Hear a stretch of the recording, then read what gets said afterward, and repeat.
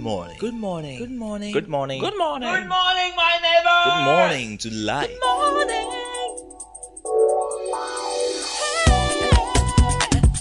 Music, talk, inspiration, in perspective. Express yourself. Good morning, my neighbor. City FM, your station. It's a refreshing lifestyle. City FM 97.3. Respect in every aspect and special Christian man and God bless anything tested. Don't say Jesus Christ and the best every time. No, I must have been on the crew. Remember to them known for Jesus Christ. Lift them high. I'm not here for Christ. Bust the place, bust the place. No, mercy, yeah. This song right here is dedicated to all my people that felt like giving up and you didn't think we was gonna make it. Bless them all the time. Check it out, y'all. I ain't got here, no. All over the place. Get up. Yeah. Get up. Get up.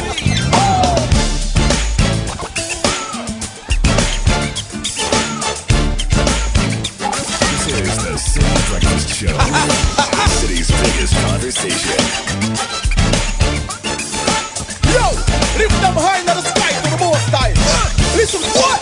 Our God is an awesome God, He reigns from heaven above with wisdom, power, and love. Our God is an awesome God. Our God is an awesome God, He reigns from heaven above with wisdom, power, and love. Our God is an awesome God. Come on. You're marvelous and you're glorious. Your love has made me victorious. You took away the fear in us. Now we praise you 'cause you deliver us. There ain't no stopping us. Devil, there ain't no blocking us. Come on and clap your hands with us. Like this, y'all. Like that, y'all. Come on. Our God is an awesome God. He reigns from heaven above with Wisdom. power and love. Our God is an awesome God. He's awesome, y'all. Our God Come on. is an awesome God. He reigns from heaven above with wisdom, power, and love. Our God is an awesome Clap your hands out there. marvelous and you're glorious. Your love has made me victorious. You took away the fear in us. Now we praise you 'cause you deliver us. I like this right here. There ain't no stopping us. Devil, there ain't no blocking us. Come on and clap your hands with us. Like this, y'all. Like that, y'all. Our God is an awesome God. He reigns from heaven above with wisdom, power, and love. Our God is an awesome Clap your hands, people. God is an awesome God. He reigns from heaven above with wisdom, power, and love. Our God is an awesome God. Check this out, y'all. He reigns. He reigns. Put it up, He reigns. lift them high, lift them high. He reigns. He reigns. Put it up, He reigns. put it up. He reigns. Papa sign, y'all. Bust the place, bust the place. No. The city's biggest conversation.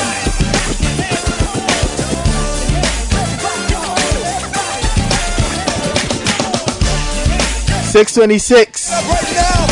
Welcome to Friday, But it's goodness and how good he's been to Friday the 23rd of September. me.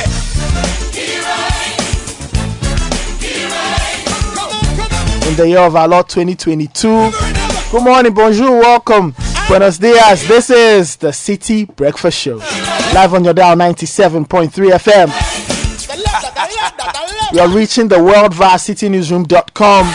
My name is Nathan Kwao, sitting in for Bernard Avle. Many thanks for joining us. It's a wonderful Friday morning. Start off on a note of praise. Kirk Franklin and Papa San call this one Awesome God.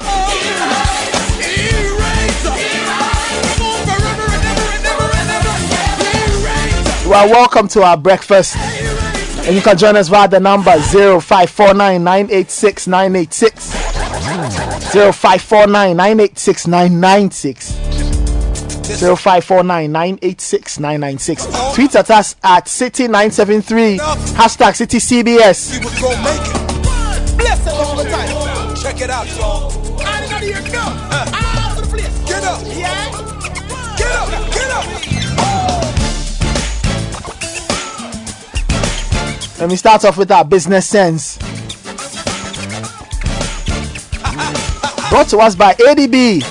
Now, for those whose salary goes through ADB, Lift them high in the sky to the most high. I have good news for you. ADB's got the Payday Plus, and remember, you can access up to 10,000 cedis of your next net monthly salary.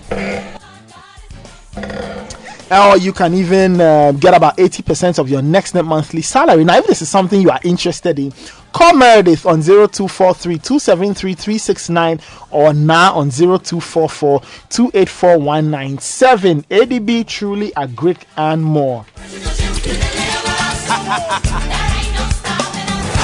Now, business sense today comes from John Maxwell, a person who's written a lot about leadership and has spoken a lot about leadership. It says, a great leader's courage to fulfill his vision comes from passion and not position. A great leader's courage to fulfill his vision comes from passion and not position. So if you want to succeed, you want to see that vision fulfilled, it should not come around. It should not be so because you are the head, you are the boss, you are the supervisor or manager. It should come from a place of passion. It should boil inside your heart and your spirit. That's where your drive comes from. As for the position, it's just a consequence of all the hard work you put in. So you are put there to guide others. But that vision is built not in your position, it's built from your heart and soul and spirit. It's built from passion. That's John Maxwell giving us our business sense for the morning. Up next is the newspaper review. This is the City Breakfast Show. Please stay tuned. Join the conversation on the City Breakfast Show on Facebook at facebook.com/City97.3, Twitter at twitter.com/City973, and Instagram at instagram.com/City973 with the hashtag CityCBS.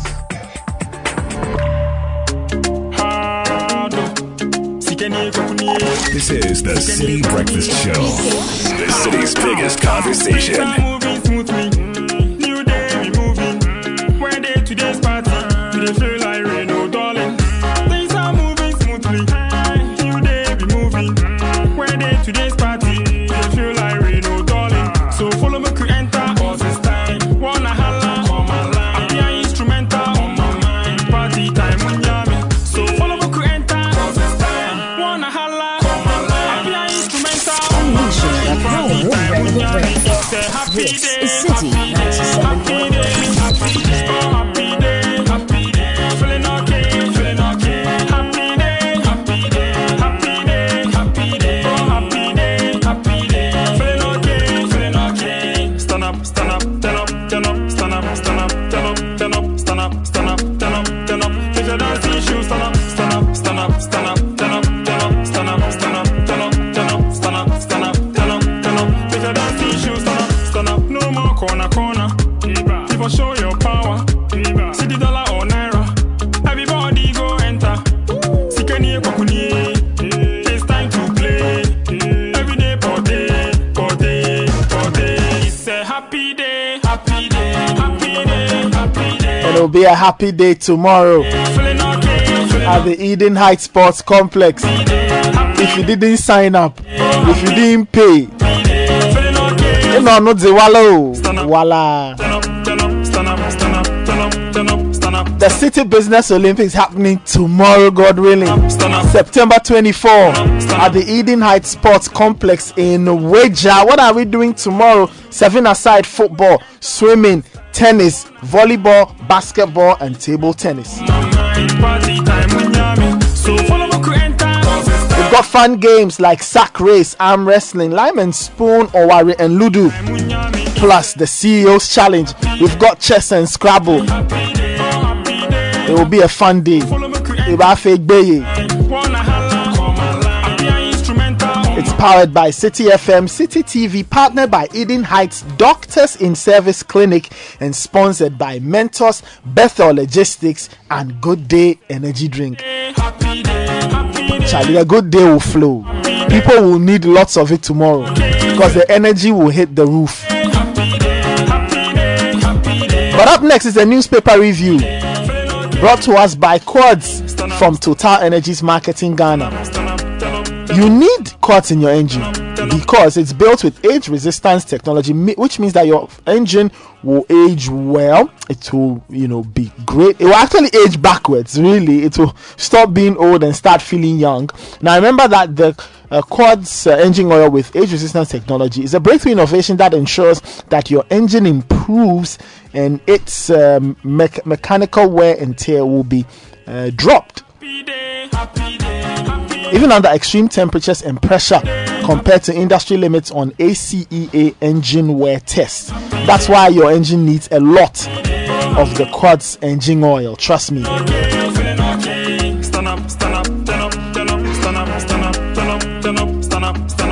You need to get your hand on Kel Charcoal toothpaste. Now, Kel Charcoal toothpaste also sponsoring the newspaper review. You need that because it's a great way of removing bacteria that produce bad breath in the mouth. It will keep your gums healthy and strong. It will reduce dental plaque. And it's good for adults and children, or for everybody aged 6 years and above. Kel Charcoal toothpaste for white teeth and fresh breath all day long. It's another quality product from Samara Company Limited. And of course, it has been approved by the FDA. Kel Charcoal toothpaste, happy smile. And the Fidelity Sikaboom promo is here. These days, everybody loves to get cash. We all need extra cash in our pockets, hands, wallets, purses, bank accounts, everywhere. Now, to get into this Sikaboom promo, just deposit and maintain 300 CDs or multiples of it in your Fidelity account every month during the promo period. To qualify, you could win 100,000 CDs in the grand draw in 2023. Open your Fidelity bank account, make that deposit today. Remember, T's and C's apply. Fidelity Bank, believe with us. Let me say good morning to Caleb and Godfred. Gentlemen, good morning. How are we doing? Good morning, Nathan. Nathan? Yes. It's Friday. It is Friday. It's a happy day. It's a happy day. It's a happy day. We all like Friday. It's a happy day. We all like The day before the day. Yes, Come on. the day before the The day. day before the So day. we've gone to field the pitch. The boots have been properly cleaned, well laced. So tomorrow, as for today, we'll show up. But today we are doing nothing. We are just relaxing. Yeah. We'll do visualization. Yeah. And then we show Yeah, up. and I can't wait to meet people. Like it's for somebody like Caleb especially. He loves people. I avoid crowds. But Caleb loves people. So Yes, I do. tomorrow is the kind of day you will be especially I'll be happy. you will be especially happy trying to meet all people. Anyway, let me take to the front page of the daily Especially the graphic. kids, the parents come with the kids, they really love to hang around. I enjoy it too. Yeah, front page of the daily graphic. Child trafficking syndicate busted. 16 minors rescued. Give you details later. Okay. Cocoa freight charges up 5% for all destinations, but UK stayed. Then over 1,000 childhood cancers diagnosed in Ghana annually. Chronicle. NDC MPs indict Chinese government for allegedly issuing 2 passports to guess who? Aisha Huang. Head porter finds $18,000 in dustbin. Owner fights for money in court. CID boss pulled out. Akufo-Addo sells Ghana, Africa at United Nations. Quote of the day, James 1:14. But each person is tempted when they are dragged away by their own evil desire and enticed. Back page, Ghana-Brazil friendly. Dede Ayew relishes clash against best team in the world. Front page of the Daily Guide. We killed student nurse for money ritual. And that's Michael Daku and so-called Chief Echo Clark. You should see him on the front page of the paper. It didn't take a lot for them to start singing. It didn't really take a lot for them to start singing. Anyway. But this is very troubling. NDC's mosquito to sting Ofusuan Pofo. That's a battle royale coming up. Ghana calls for partnership to combat maritime crime. A Chinese woman denies stealing shares. Okay. I'll give you details about that later. Daily Analyst, geopolitical crisis and opportunity to rely less on food imports. I almost said fellow Ghanaians. No, President Akufo-Addo. Now, after countless picketing, NAPCO trainees paid 1 month's salary out of 11 months arrears. Okay. IMF said to conduct thorough update of Ghana's fiscal economy, and Mankesi murder suspects remanded, case adjourned to October 4. Front page of the Herald newspaper, a story that's gradually building up steam. A lot of people, especially in the civil society space, talking about this. Energy Ministry, GMPC and others freely dashing Ghana's gas resource, lifting the veil on the $2 billion Gensa deal. Ablakwa drops fresh bombshell on Aisha Huang. That also makes it to the front page of the paper. And my good friend Samia Uku, he's Director General of the National Lotteries Authority. He's in the Caribbean. He's doing all kinds of things there. I'll tell you what he's up to. New crusading guide. I won't keep quiet on corruption fight. Martin Amidu appeared to reconstruction progressing steadily. 6 contractors on site. And Wager Dam compensation blues. Botiano still sees red. Elder warns Wager Jasiche to stop throwing dust into the public eyes. Now here's a weird story. Black star in our flag cause of Ghana's woes. Berger reviews. All right then. Republic Press's front page goes with battle for NDC Soul. It's a mosquito vs. Fosampofo clash for the chairmanship of the party. 6 illegal miners arrested at Atrimam Punya, and the president also missed the front page after, according to the Republic Press, telling it to the world without equivocation. Thank you. The Ghanaian Times. 538 die, 127 injured in 159 assaults in 1 month. These are terrorist attacks in the Sahel, West Africa. Stories on page 17. Now, 3 killed, 32 injured in gas tanker bus collision at Fumesia.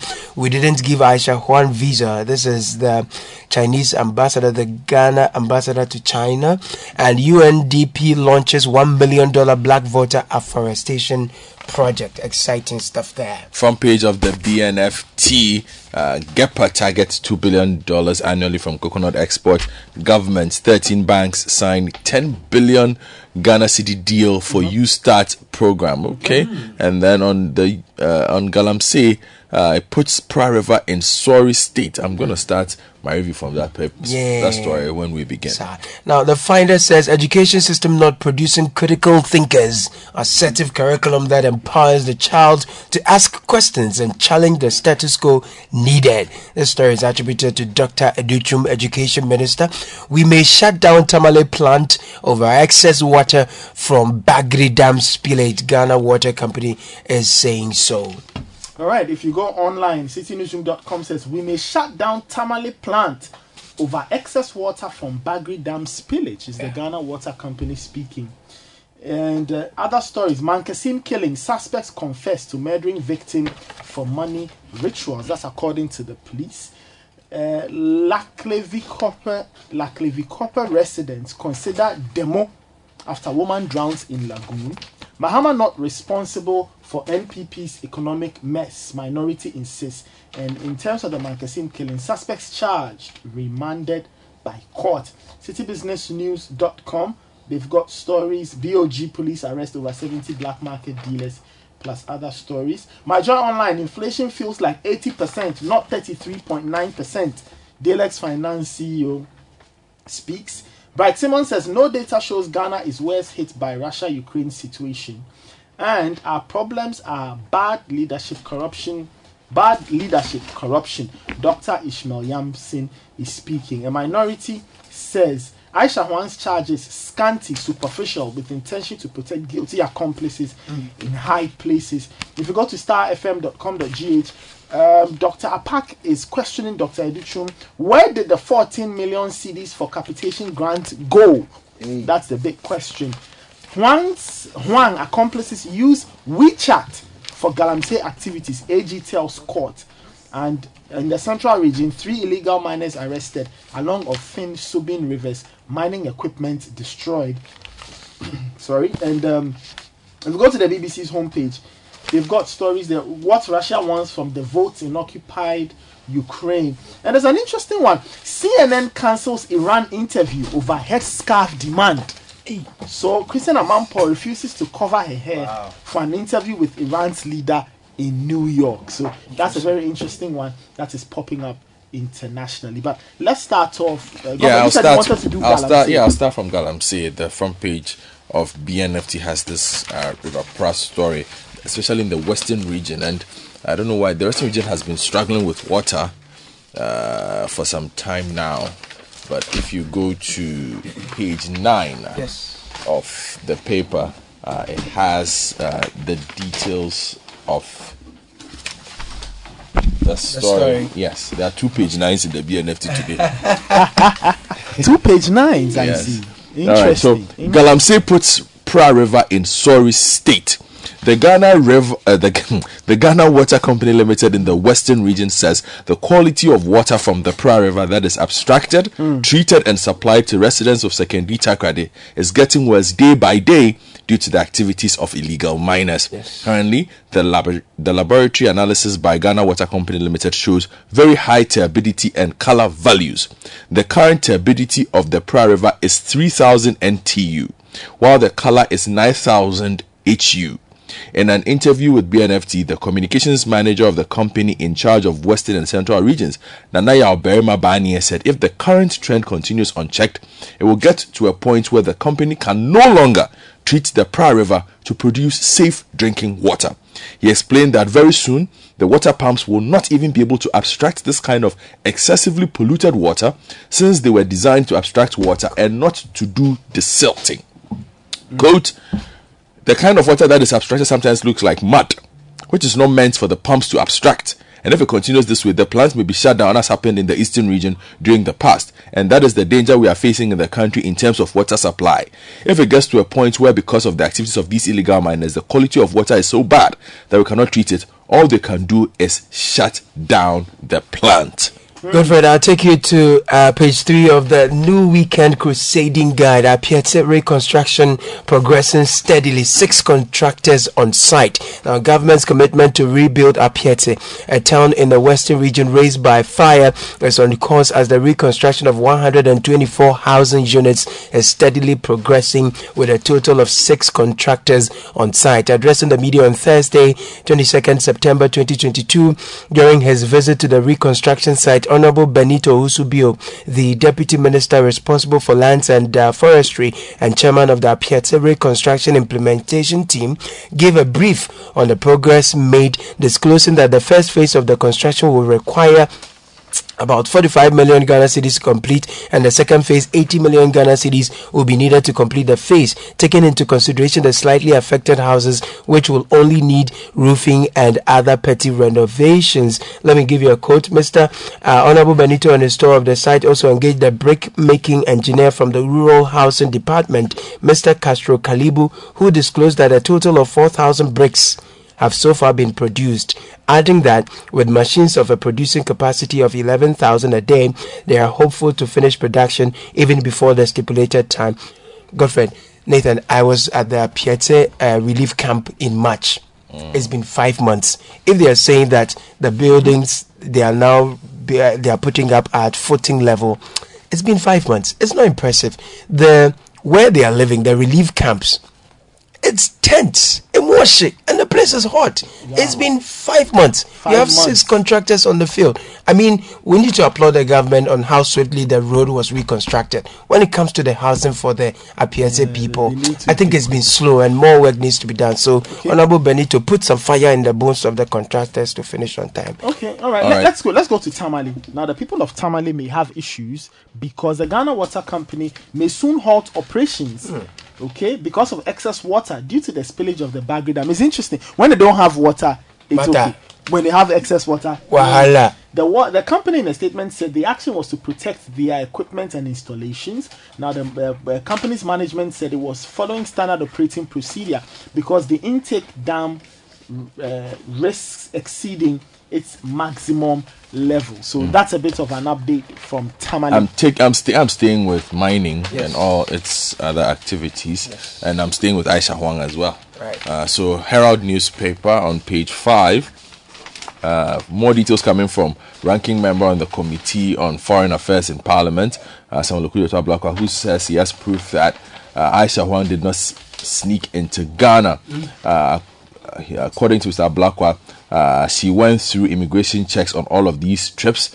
He has provided evidence, her 2 passports, her citizen ID cards, her stamps of entry and everything. So you can get more details on that story on page 5 of the Herald. Since we are talking about Aisha Huang, starfm.com.gh says Aisha Huang and her accomplices were using WeChat for the activities. Now, it has been discovered that Chinese Galamsey kingpin Aisha Huang and her accomplices have been using WeChat, a social media platform, for their correspondence regarding illegal mining activities in the country. So far, the notorious Galamsey queen and 7 other nationals have been arrested and have been remanded by 2 separate courts in Accra. 2 other Ghanaians, including a reverend minister said to be linked to the Chinese illegal miners, have also been arraigned and granted bail. Documents before the Criminal Division of the Accra High Court, presided over by Justice Lydia Osemafo, revealed that Aisha Huang and her 4 accomplices had been using WeChat, a social media platform, for their illegal activities. Nathan, on page 2 of the Finder, Education Minister is speaking tough. He says education system not producing critical thinkers. Story by Elvis Dako. Minister of Education Dr. Yao Seduchum is worried that the educational system in Africa and Ghana, for that matter, does not produce critical thinkers. This is because the system has tamed pupils and students from asking questions by programming them to only reproduce what the teachers taught them during examination. Touting what Ghana is doing to change the situation at the United Nations General Assembly meeting in New York in the United States of America, Dr. Educhum said this type of education cannot transform Ghana and the continent as a whole. Comparing the situation to his experience in the United States of America, he described the Ghanaian school children as good and respectful. According to him, he has visited a number of schools, and anytime he asks the students at the end of his interaction with them if they have a question for him, no hands go up. Here's a quote. What it tells me is that invariably we tame the children. We want them to write down what we tell them. At the end of examination, they should put down what we have told them, and we say, you are the best student the country has ever known. So Dr. Educhum is not happy with what he's seeing in our classrooms. Okay, well, Dr. Educhum has questions to answer. Dr. Clement Apak, who's a deputy ranking member on the Education Committee of Parliament, has expressed worry over the unavailability of textbooks and the non-payment of the capitation grant for basic schools across the country. Now, reports arrived that not even a peso had been paid for the 2021-22 academic year, as the capitation grant had been in arrears for 6 tranches. And Clement Apak is asking Dr. Yao Seduchum to account for the supposed 14 million cedis earmarked for textbooks and capitation grants for basic schools. Well, let me take you to the Daily Guide now, and this Mankasim story on page 6, and they're saying that we killed student nurse for money ritual, and that is coming from the 2 persons who have been arrested, Michael Daku, a self-styled pastor, and Christopher Eko Clark, the Tufuhini of Aquacrum, a suburb of Mankasim, and they say they killed Georgina Asobotri for her to be used in rituals believed to bring wealth. And like Nathan said, they've been singing. So get to page 6 of the Daily Guide and you can get more details. Well, the update is that they've been remanded. They were sent to court and they were slapped with conspiracy to commit a crime, to wit murder and murder contrary to section 46 of the Criminal and Offences Act 29. Right, so on page 4 of the Daily Analyst, NAPCO trainees paid. Hallelujah.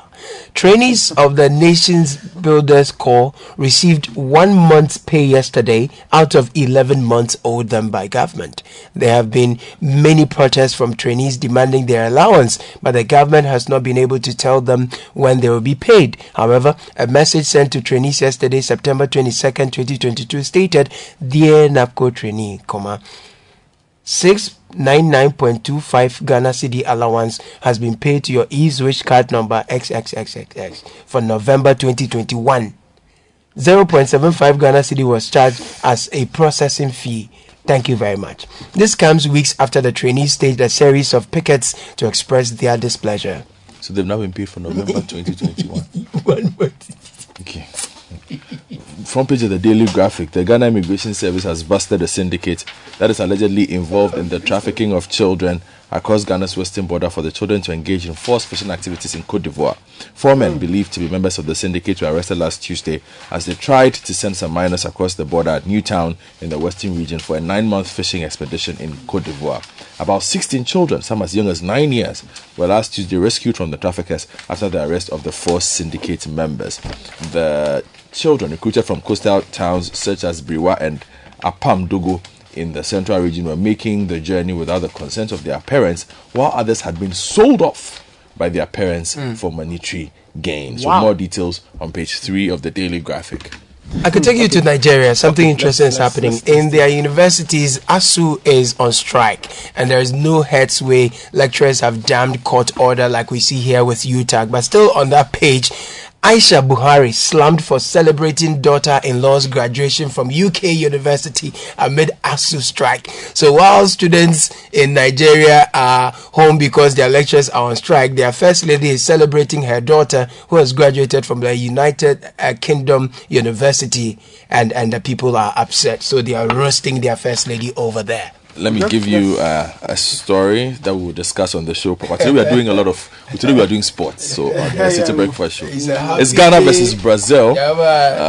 Black Stars face Brazil test tonight. That's at 6:30. So we'll be looking at that live commentary. And Gideon Mensah says we are ready for Brazil test. This is a friendly game, but the build up to it is more like a World Cup semi-final. So we'll see just how far along the Black Stars have come. We'll be discussing what the chances are. All right. Nathan, there's one last story I'm excited about. UNDP launches $1 million $1 million black voter afforestation project. The details are on page 7 of the Ghanaian Times. All right. Thank you very much, Caleb. Thank you very much, Godfrey. That was the newspaper review. Up next is the City Business News. Unleashing the power of relevant radio. This is City 97.3. La la, la la, la la, la la, la la. I go die for your mother.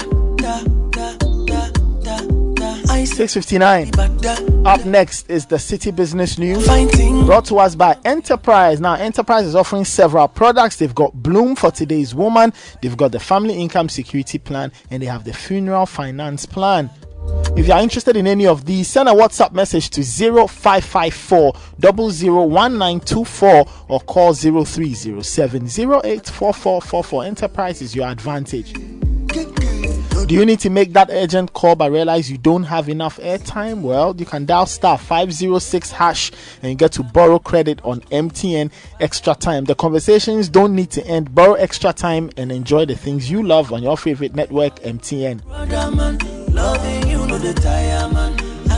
And the City Business is also brought to us by Goyle. Goyle, good energy. Goyle, yeah, DM. The City Breakfast Show. Rise above the noise.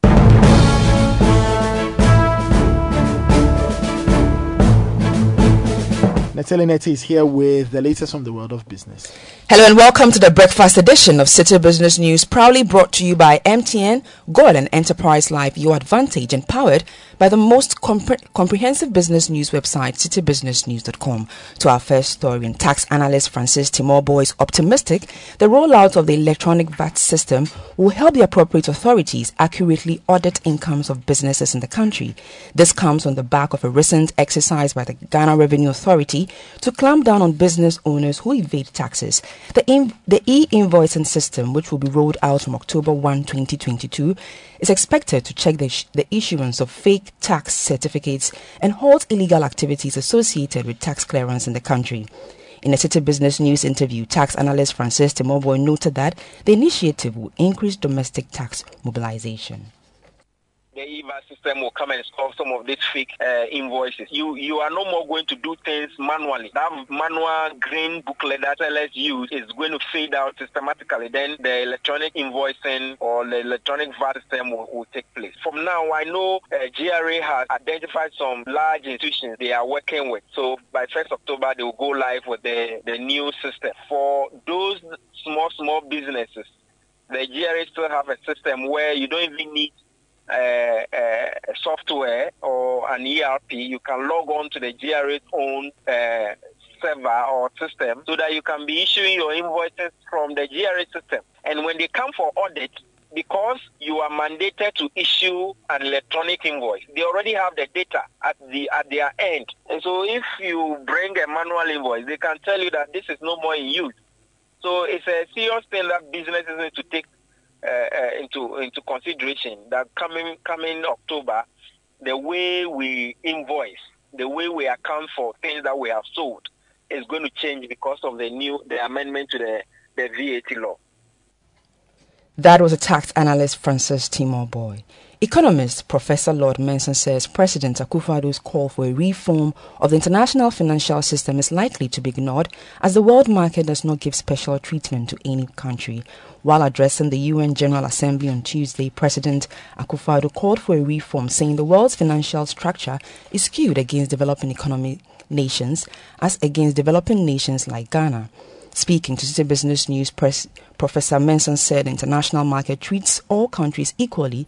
If Ghana wants to attract foreign investors, government needs to ensure a resilient economy. There is a market that is open. There's nothing like special treatment. It is a market that is a fair ground for everybody. So all participants, all agents are treated equally.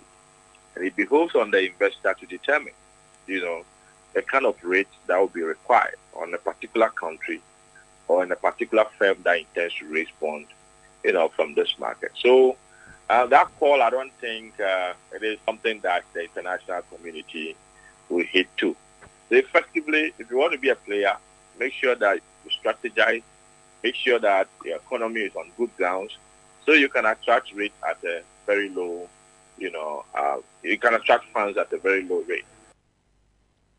Professor Lord Mensah is an economist. Let's now join Gillian Hammer of DataBank for more on the topic 10 mistakes that could cost you your retirement.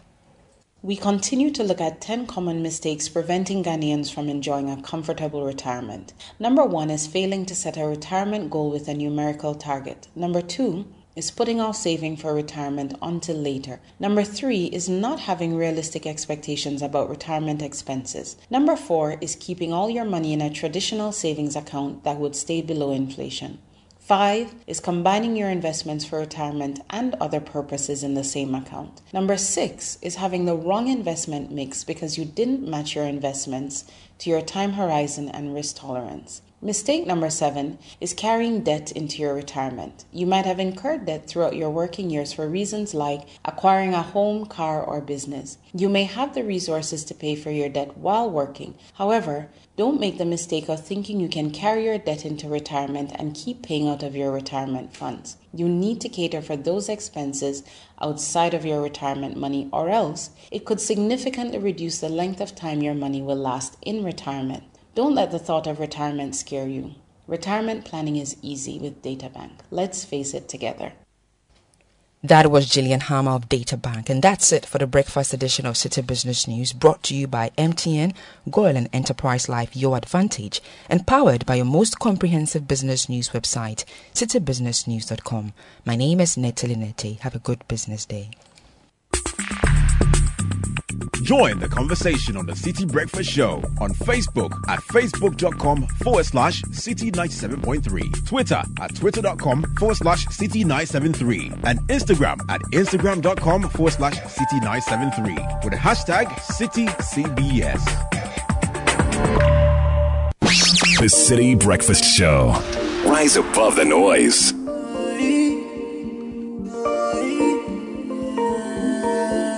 La la, la la, la la, la la. This is the City Breakfast Show.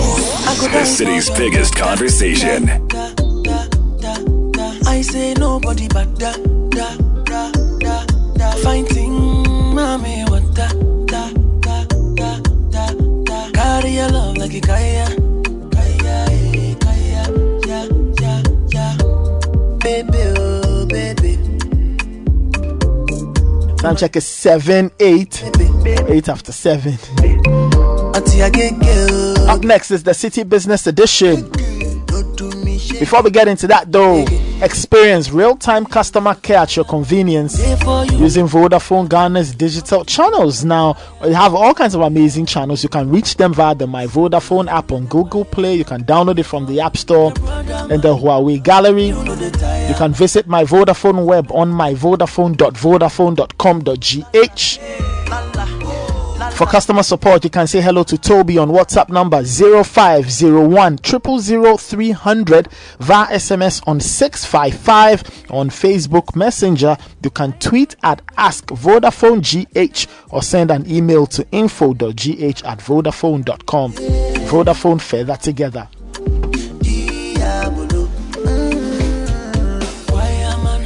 Between now and the end of October, GCB Bank is calling all customers whose accounts have been inactive in the last 2 years to reactivate the accounts and get exciting rewards. If you reactivate with 100 CDs and above, you get a 50 CD reward at the end of the month. T's and C's apply. Hurry, get your account activated and link your Ghana card to that account. Call 0302 681531 or call 0800 422 422 for more info. GCB Bank PLC, your bank for life. And if you want an easy and convenient life, then you need to be friends with Pokia. Pokia is your virtual assistant from Star Assurance. She gives you the ability to be anywhere and everywhere and still purchase or renew your motor insurance at any time. You can chat with Pokia today on WhatsApp number 0242436160 or dial short code *713*222# and enjoy smooth and quick service. Star Assurance is your solid partner. Up next is the City Business Edition. Now we are having a conversation with CEO of digital marketing firm. Today we are talking to Maximus Ametogo. We are talking about surviving in a highly competitive market, and we'll be focusing on the importance of digitization in sustaining one's business in today's environment. That should benefit somebody who's listening out there. So let's get into today's serving of the City Business Edition. We are having a conversation with Maximus Ametogo. This is the City Breakfast Show, the city's biggest conversation.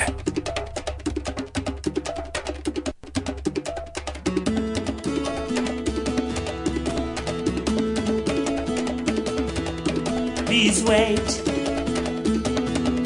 Please wait. Please wait until I get my new car. Please wait until I find my real size.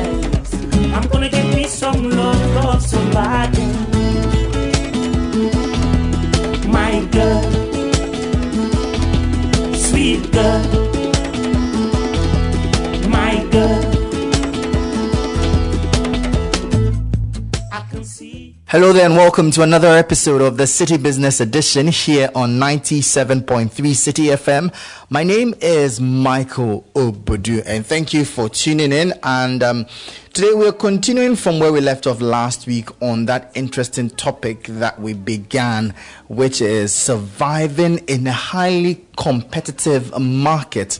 You know how complex this day's market has become with all the intricacies in there, and now the fact that the average entrepreneur's competition goes beyond his locality to the global front. Now, the seamstress who thought that her major competition was probably her colleague seamstress who set up close to her, and now the conversation has gone beyond that to now the fact that her competition extends beyond the borders of even the country, because now she has to deal with people who are able to buy from, say, China, from the US and the UK conveniently from their phones. So it means that things are becoming more complex. And how then does one survive, stay afloat in such a market? Last week we brought you conversations with entrepreneurs and some tips they shared on how they were ensuring that they stayed relevant in this very complex market. But today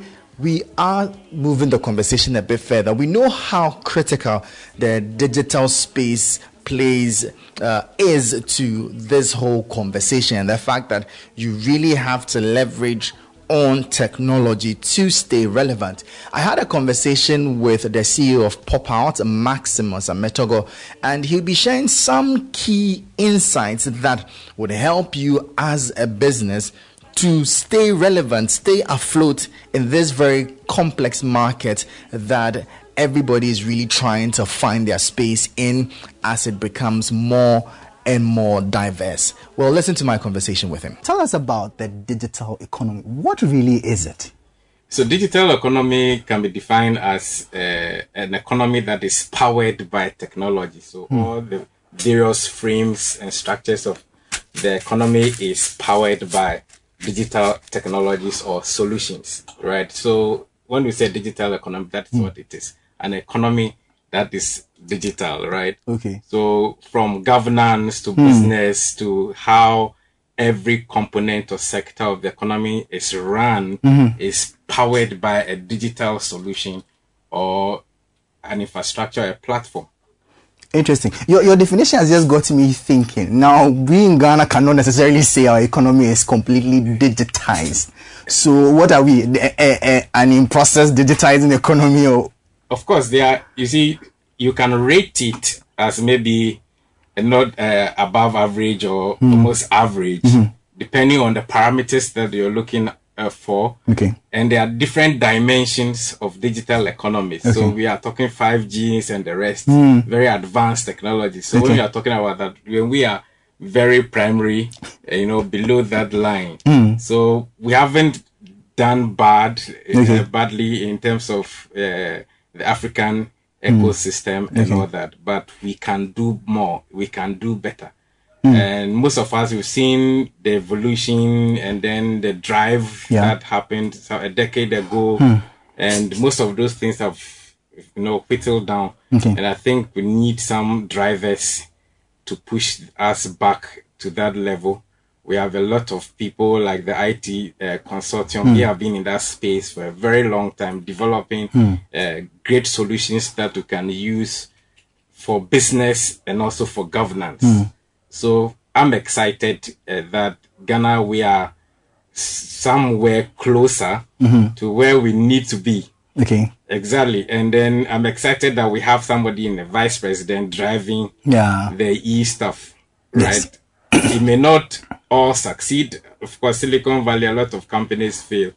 And some will also succeed. And bingo, we'll get there. So digital economy, basically, that's it.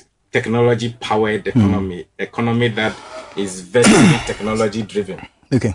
It's good you mentioned the vice president there, because lately his name is synonymous to digitization. We must commend him for the effort he's making there, even though we honestly do have a long way to go. But let me ask you a tough one. On a scale of 1 to 10, where would you place Ghana's digital economy? I put Ghana around 5. Okay, at least we passed. Yeah, 5. We can do way better. The infrastructure that we have the access, we have the MTNs driving various, components of the digital infrastructure. You have the upsize building solutions that people can use. They are virtualizing the banking sector, and you have the IT consortium also building a lot of solutions that businesses can use. So those are some of the elements that you will turbocharge the digital economy, and we have it there. Government needs to come in. I'm sure we'll talk about that later. So I think Ghana, we are on the right footing, but we need to take longer strides. How much of a role do you think COVID played between 2020 when it broke and now in this whole digital economy conversation? Yeah, so I think COVID came in to head all of us like cattle into the digital space. Right? Seriously. Everybody was forced. We're doing social distancing. We're not meeting physically. So it was very, very timely. A lot of things were done also online. Small businesses were selling products to people. Delivery companies were making deliveries via WhatsApp. There's a model that I have noticed in Ghana. The convergence of social media, mobile money, and delivery. So I have a small shop. I'm selling a shoe or bag. So I'm on Instagram or Facebook. You want to buy the shoe or the bag, you send me a message and I give you my WhatsApp number. Then you transact, the business, and I tell you, okay, pay via mobile money.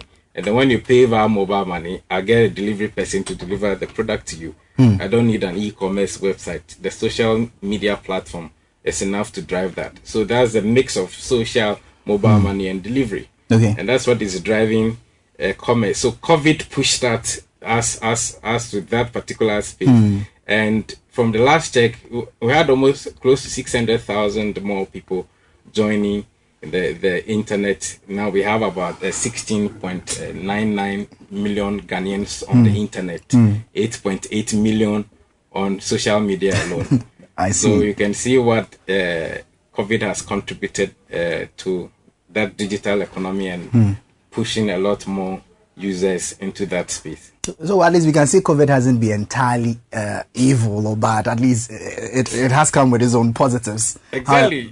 Disruptions can be natural and it can also be technology or industry driven, right? So since COVID came, of course, people started moving online, doing a lot of stuff. People started their YouTube channels, TikTok channels. Yeah. They're making hundreds and thousands of money. From their rooms. Yes, from their rooms. Yeah. So disruption happens, either industry-driven disruption or nature can push us into that space. But sometimes some habits are learned under the circumstance, but it doesn't necessarily become a habit. Now that there's been an easing of restrictions, hotels and restaurants are now open in full capacity. Businesses are operating almost as normally as they used to before COVID broke. Don't you think some of these new digital habits we may have adopted could wean off at some point?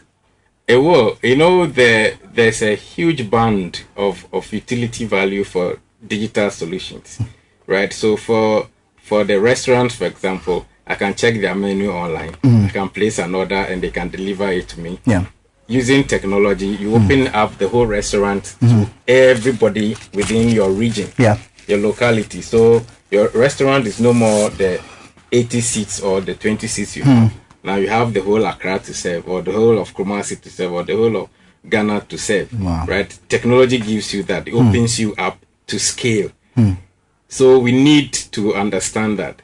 So they're checking the menu, placing the order, making online payment, and then the Uber person or the person who's coming to make delivery also use technology. You WhatsApp me your location or WhatsApp you my location. If I have a Ghana Post GPS, I send you the address. You deliver the thing to my office or home directly, and it's all technology powered. So it's not just the physical interactions that technology will in a way deny us of, but there are other elements of the same situation that technology can power. That's true. And for me, one of the high points for me is the convenience. I don't have the patience to wait in a queue for my food. I'd rather be in my home, order and have it delivered to me. But then I'm curious though, do you think this whole digital economy would at some point replace brick and mortar businesses entirely? It's not at some point, it's doing it, right? I did an article some time back in the graphic business, right, about reconstructing the banking sector. I talked about the fact that even the banking sector, you're going to have a situation whereby you're not just moving from the cash lights to the cashless and then to mobile money becoming, your mobile phone becoming your bank, actually, right? Very soon, branchless banking will move into bankless banking, right? So then Bank of Ghana introduced ECD. Okay, yeah. Now, a lot of things are going to come from the Bank of Ghana to the point that retail banking or even transactions will terminate at Bank of Ghana infrastructure. Nobody interfering. That is where technology is going to head to. So the banks should be a bit afraid, right? So that's like 4 years ago, an article I wrote about that. So a lot of businesses, which is one of the key elements, will be digitally transformed, and products are going to lose their tangibility to become intangible products, right? So video cassettes to VHS Yeah. to CDs, DVDs, now Netflix, Blu-ray, and then it doesn't matter anymore. Yeah. Everything is on YouTube. You can watch whatever you want to watch Netflix as and when you want. You have your own schedule. Now, a lot of the other cable TVs, they are also going digital. So you can watch on your mobile phone, your tablet, or your smart TV. Yeah. Right? So the same thing that the traditional stuff. Now, a taxi driver doesn't need to, roam around burning fuel looking for passengers. Now, a passenger can hail a taxi to whichever location, and then the taxi knows already where they are going, and the software has already calculated how much they are going to charge. Everybody is in the known, so you are not going to bargain again. Right? So those are the things. Now, a textbook online can serve 5 million people instead of printing 5 million textbooks and distributing them. One textbook can serve 5 million people. So the reverse is happening in every sector. Now drones are taking pictures, analyzing pictures of farms and telling you which part of the farm can give you a better yield, and then the crop conditions, right? Yeah. All those things are happening right here in Ghana. Now you can fly medicine and blood to people within a parameters of 8 kilometers with a zip line. Yeah. You have e-pharmacy and the rest happening. So almost every sector is being formatted by technology. So businesses need to rethink how they deliver their products to you. Now I listen to City on tuning, right? So I don't need to have a radio set, what do you call a signal translator to listen to you. I can listen to tuning anywhere in the world. Yeah. So that is a scalability of technology. The world becomes your market. Exactly. So from banking to education, people did a lot of online learning during the COVID period. They were not going to school. Almost every student was forced to learn online using Zoom and the rest. Yeah. Okay, so those are the things that COVID did, and digital transformation drives the digital economy. And we'll look at that, the businesses as the core element of digital economy. If we don't have hotels, transportation companies, schools, churches doing live streaming, radio now, you are doing a lot of content than just what you are broadcasting. You are showing your faces, you are interacting with your audience across various social media platforms. Those are all part of the drivers of the digital economy. When you ask people to send a WhatsApp or you ask people to send a tweet and the rest, you are building a culture into the people so they become digital natives. So you are not just engaging your audience, but you are doing bigger things than that. Interesting. So what do brick and mortar businesses have to do to stay relevant, and their employees too? What is next for them? Yeah, so of course, digital economy comes with the other side effect of it.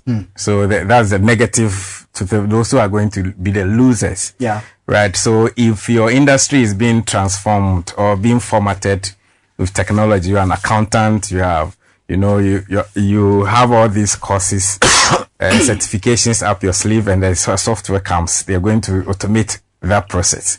Marketing is being automated too as well. So you have AIs acting like business executives. Yeah. Right. So based on my profile content, Facebook can suggest products to me, and I'm most likely going to buy that product. I'm most likely going to love that product and also make a purchasing decision.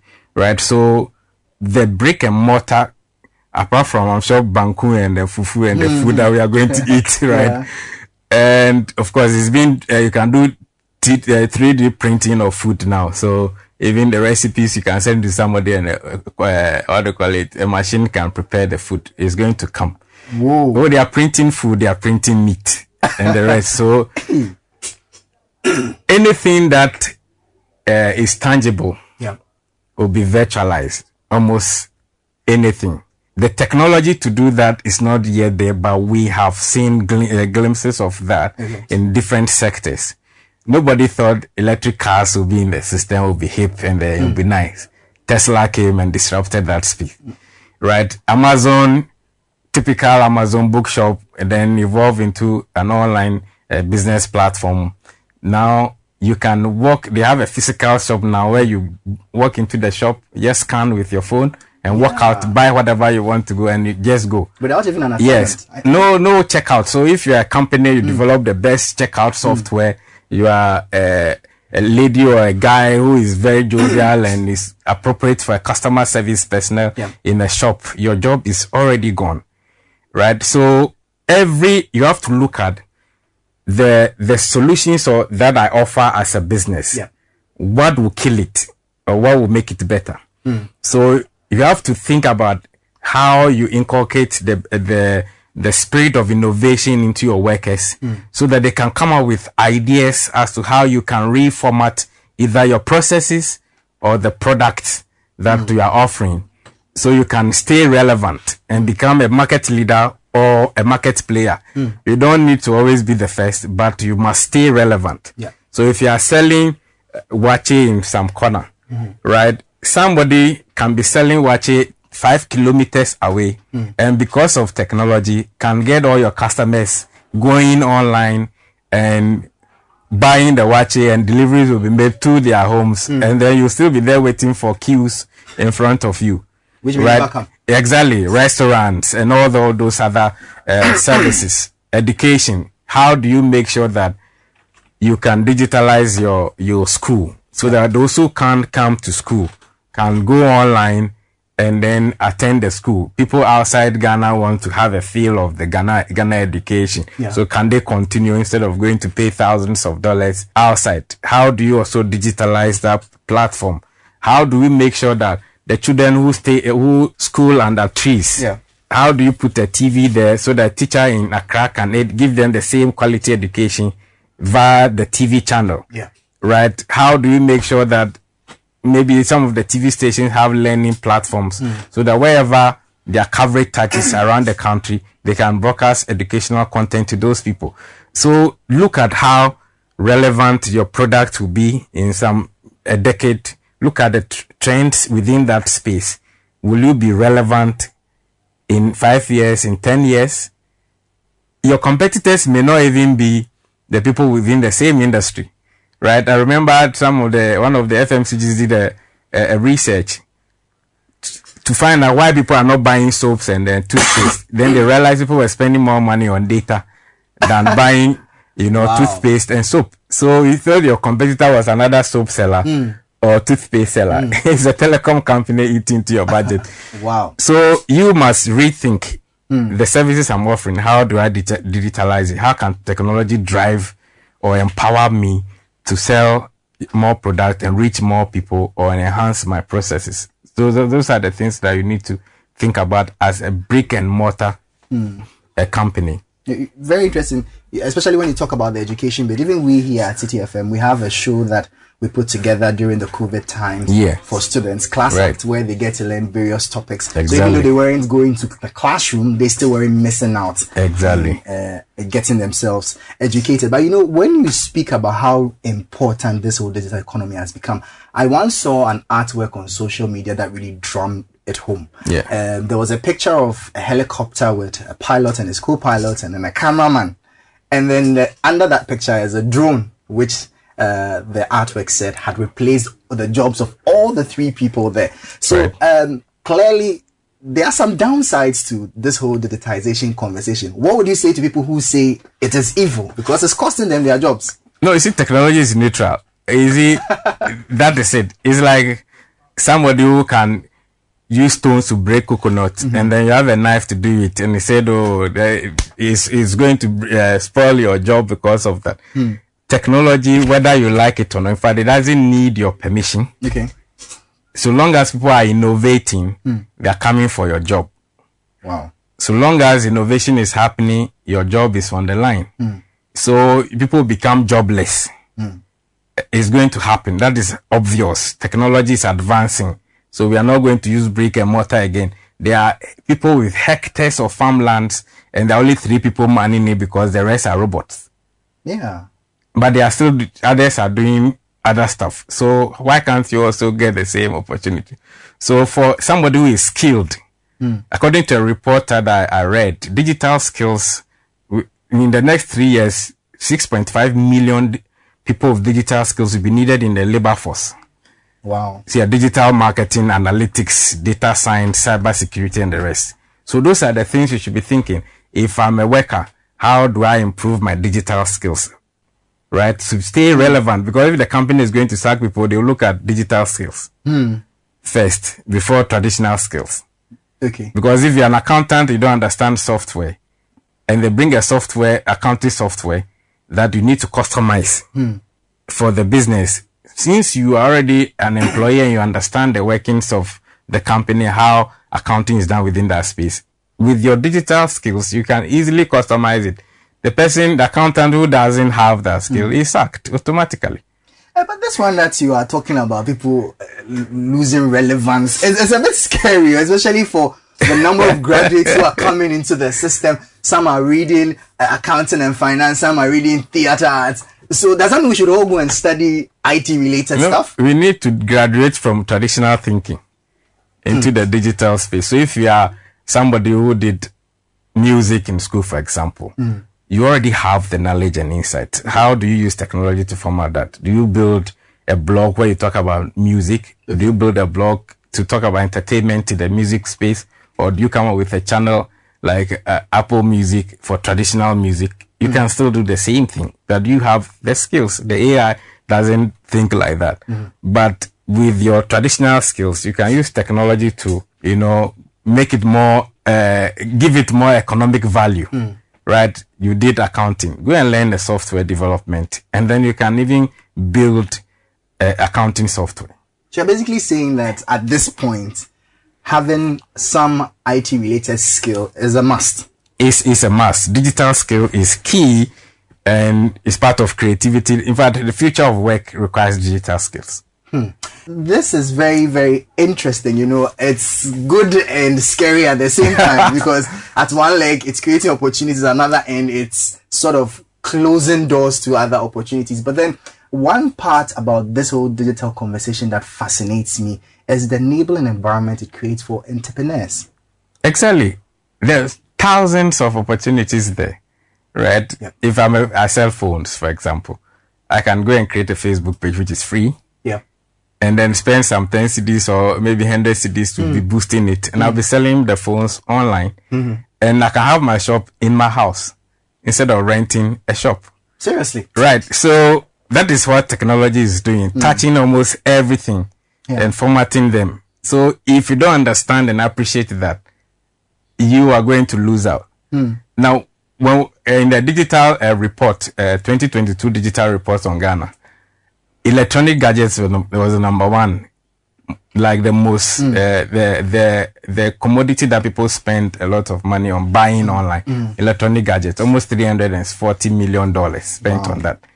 So you can, if you are selling mobile phones, accessories, and the rest, that is a huge market for you to go at. So don't think, I don't have a shop in Makola, or I don't have a shop at Osu, so I can't run that business. You can have your shop in some corner somewhere and run the thing cost effectively. In your bedroom. And you compete with all the big guys and nobody knows. If I order something on Amazon, I don't know who the vendor is. You can see the name, but I don't know their location. I get the thing right to me in Ghana. So we can do the same thing. There's this shop that's so active on social media. If you see how much they post, you think they own a certain big warehouse. The first day I went to La Paz, it's a small 4x. I couldn't. So that is the power of the technology, right? So small businesses can scale quickly at a very low cost, and they will grow quickly. So if you are waiting for capital to start your business, Facebook is there. And for example, if I'm in a locality, I'm a graduate, I don't have a job, I can say, okay, around City FM, which shops do you have around? Saloons, churches, schools. Why don't I put them on Google Maps or Google My Business or social media and be collecting 50 CDs a month per person and manage the accounts for them? Wow. That is free digital skills and you don't need any capital. That's true. To do that. So technology, does not discriminate in terms of opportunities that you have. If you have the skills, the opportunity is automatic. But you must hone your skills to be able to get that opportunity. You know, one beautiful part of all this whole digital conversation is, even from the side of the consumer, is the availability of information and data. You know, you go to some of these online retail platforms and you see feedbacks on the business where you can tell whether to or not to do business with them. But you know, on the other side too, you may have wrong information posted there just to deliberately sabotage people. So clearly then there is a downside to this whole digital conversation. Of course, that's why moderation is important. You, the person who owns a business, you must have a real-time eye on your business. If somebody gives you feedback, you are supposed to also respond, not leave it there. Right? Somebody gives you feedback and then you don't comment. Then other people see the feedback is negative and then it will work against you. Right? And of course, the platforms allow you to also delete comments which are not true. So that's allows you to do that. If somebody is trying to defame you, a competitor is sending somebody to do that, you can equally delete the comment. But make sure you engage the person. A lot of the accounts, you realize either the name is fake, there's no profile picture, you know, they just use some accounts to create it to just come and, you know, destroy your image as a company. You should be able to know all that. And companies should start thinking that online is 24 hours. It's not like a front desk where the person goes 8 to 5. 8 to 5, yeah. No. It's real time. So you need to have people online monitoring your social media platforms and your website across board, government and all the businesses. All right. Thank you so much, Mr. Maximus Ametogo, MD of Pop Out. I really enjoyed this conversation. I wish we had more time to go in further. Well, so that was my interview with Maximus Ametogo, the CEO of Pop Out, a digital company. I hope you learned a thing or two on how you can leverage on technology to take advantage or to cause your business to progress and survive in this highly complex and competitive market. We're looking forward to hearing from you some of the things you learned and how it has helped your operations. Well, that'll be all for today's edition of the City Business Edition here on 97.3 City FM. Thank you for tuning in, and I hope to meet you at this year's City Business Olympics happening at the Eden Heights Sports Complex this Saturday. I hope you have your sports gear ready, and it will be really fun to meet you and interact with you. So yeah, I'm looking forward to seeing you at the event. So catch you on Saturday. My name is Michael Obodu. Thank you again for tuning in. Let's connect on Twitter at @mobodu. Catch you same time next week. Stay safe, stay informed, and it's bye-bye from here. This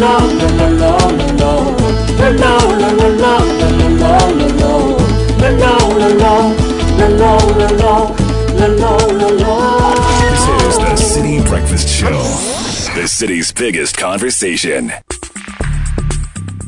Join the conversation on the City Breakfast Show on Facebook at facebook.com/City97.3, Twitter at twitter.com/City973, and Instagram at instagram.com/City973 with the hashtag CityCBS. This is the City Breakfast Show, the city's biggest conversation. Jaga.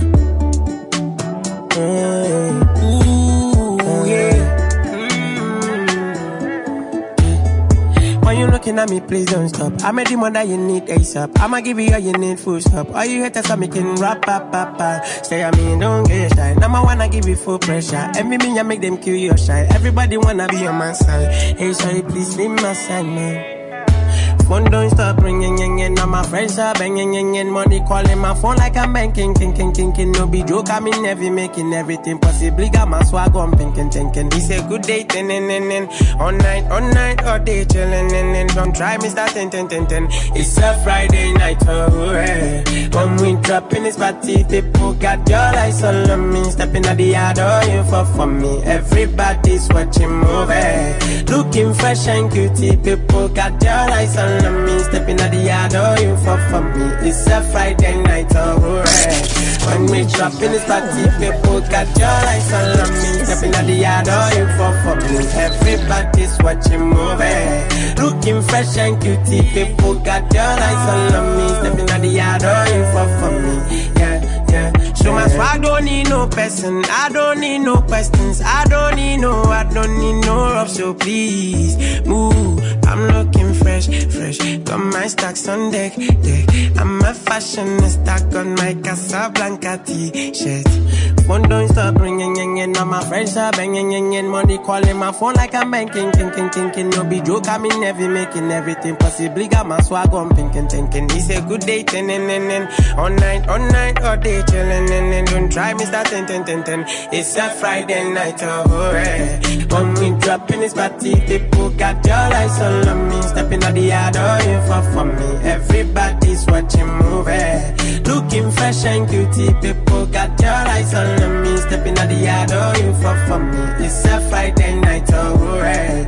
When we drop in this party, people got your eyes on me, stepping out the yard, you for me. Everybody's watching movie, looking fresh and cutie. People got your eyes on me, stepping out the yard, you for me. Phone don't stop ringing, now my friends are banging, money calling my phone like I'm banking, thinking, no be joke, I'm a minute after 8. I'ma give you all you need food. This is still the City Breakfast Show. Sounds of Last Mid with Friday Night. Give you full pressure, and me I make them kill your shine. Everybody wanna be on my side. Hey, sorry, please leave my side. Earlier you heard Kickoff, a wrap of the latest from the world of sport, brought to us by Lecheho. Have you updated your records? Remember that as a directive from the Bank of Ghana, you need to update your records with Lecheho. All night, all day, chilling, and don't try me, start, it's a Friday. Remember to update your records using the Ghana card, which is now the only accepted ID for all financial transactions. You can send a message to 0574 065 958 or 0302 208 333. Lecheho, let's improve lives. Stepping at the yard, you for me. Everybody's watching movie, looking fresh and cutie. People got your eyes on me. Stepping at the yard, you for me. Yeah. So my swag don't need no person. I don't need no question. Now, do you want the respect, acknowledgement, and opportunities that come with being ranked among Ghana's top businesses? Well, there's great news for you. The prestigious Ghana Club 100 is back again and is currently open for entries. Now, all you have to do is visit gipc.gov.gh/blog and fill out an application form. And the deadline for submission has been extended to the 30th of September. So go on, visit gipc.gov.gh and then see how you can apply and drop your name into the list that could potentially, or the list that will become the Ghana Club 100. Now, for more info on the event, now the awards is happening on the 14th of October, so you need to work on your submissions very quickly. You can call GIPC on 0244 877 583 or 0544 332 086 or send an email to pr@gipc.gov.gh. Do you care about your engine? Whatever you drive, whatever the conditions, we have the right motor oil just for your vehicle. At the heart of every performing and long-lasting engine, there's a Shell motor oil. So visit any Shell station and choose from our complete range of products and enjoy the benefits of additional checks on your vehicle for free. Shell lubricants designed for ultimate engine performance. Bad mind, no be say you be badass. Come on, tell her what you manche. One yellow when guru one day. Money sweet, but get to me the problem. Open your mind, to be your awareness. No one knows you walk, we never back up. Roll the enemy up, smoke like ganja. Jungle party is a liquor. She your bank and go. Miss Bobo, check it on me at that book. Check it on me, check it. My bed, she my bed. My bed, she my bed. My bed, she my bed. My bed, she my bed. My bed, she my bed. My bed, she my bed. Oh, your body coco. So tell me what's the coco? Be like I don't. You got a body of a sexy diva. I get sativa. Cause wow, cause I Zakasade, Ouagadougou, downtown to Ouagadougou, Elugu, then feet to Lugu. Cause wow, cause Zakasade, Ouagadougou, downtown to Ouagadougou, Elugu, then feet to Lugu. Jungle party is a link up. She a make them go. Check it out, me at the book. Check it out, me check it why. My bed, she my bed. My bed, she my bed. My bed, she my bed. My bed, she my bed. My bed, she my bed. My bed, she my bed. It's lift off time. Put your hands up. Put your lighters up. Put your phone lights up. Jungle party is a link up. She a make them go. Miss Momo. Check it out, me at the book. Check it out, me check it why. 6 after 8. You're still listening to the City Breakfast Show. Send us your messages on 0549986996. Today we'll be talking some football. Well, a lot of it really, because it's good. Every Ghanaian loves that game. I don't know why Ghana people will like playing Brazil like that. I don't get it. Anyway, happy birthday to Mrs. Joyce Ochiasedu of the Evangel Assemblies of God Church in Adabraka. Wishing you more of God's blessings. That's the message coming in from Abena. This one says today happens to be the birthday of the twin of Mr. Jacob Kwame Tiga. Oh, Mr. T's twin. Mr. T used to be our former driver. He's a hard guy, Charlie. Says Prince and Priscilla. Okay, his twin children. I think his twin children, Prince and Priscilla. Wishing them good health and success in life.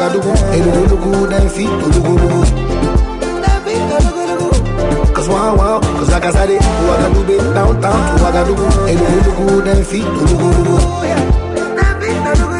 Jungle party is a link up. She a make them go. Miss Momo. Check it out, me at the book. Check it out, me check it why. My bed, she my bed. My bed, she my bed. My bed, she my bed.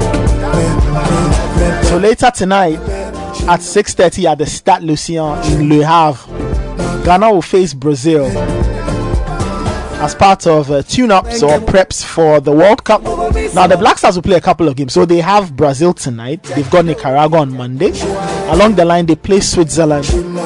And I read quotes attributed to Henry Asante Chum, who is the comms person for the GFA. He says they'll play another game before the World Cup starts in November. So the preps for the World Cup have essentially begun. Godfrey, looks like from today is World Cup mood. Yeah, it is, but Charlie, Abeku, you have to drop Soldier. No. You have to drop it before. It's how we are building up for the game. Right? Drop me Soldier. Okay, no problem. So Soldier coming right up. Yeah, that's how Ghanaians are feeling before this game. Yeah.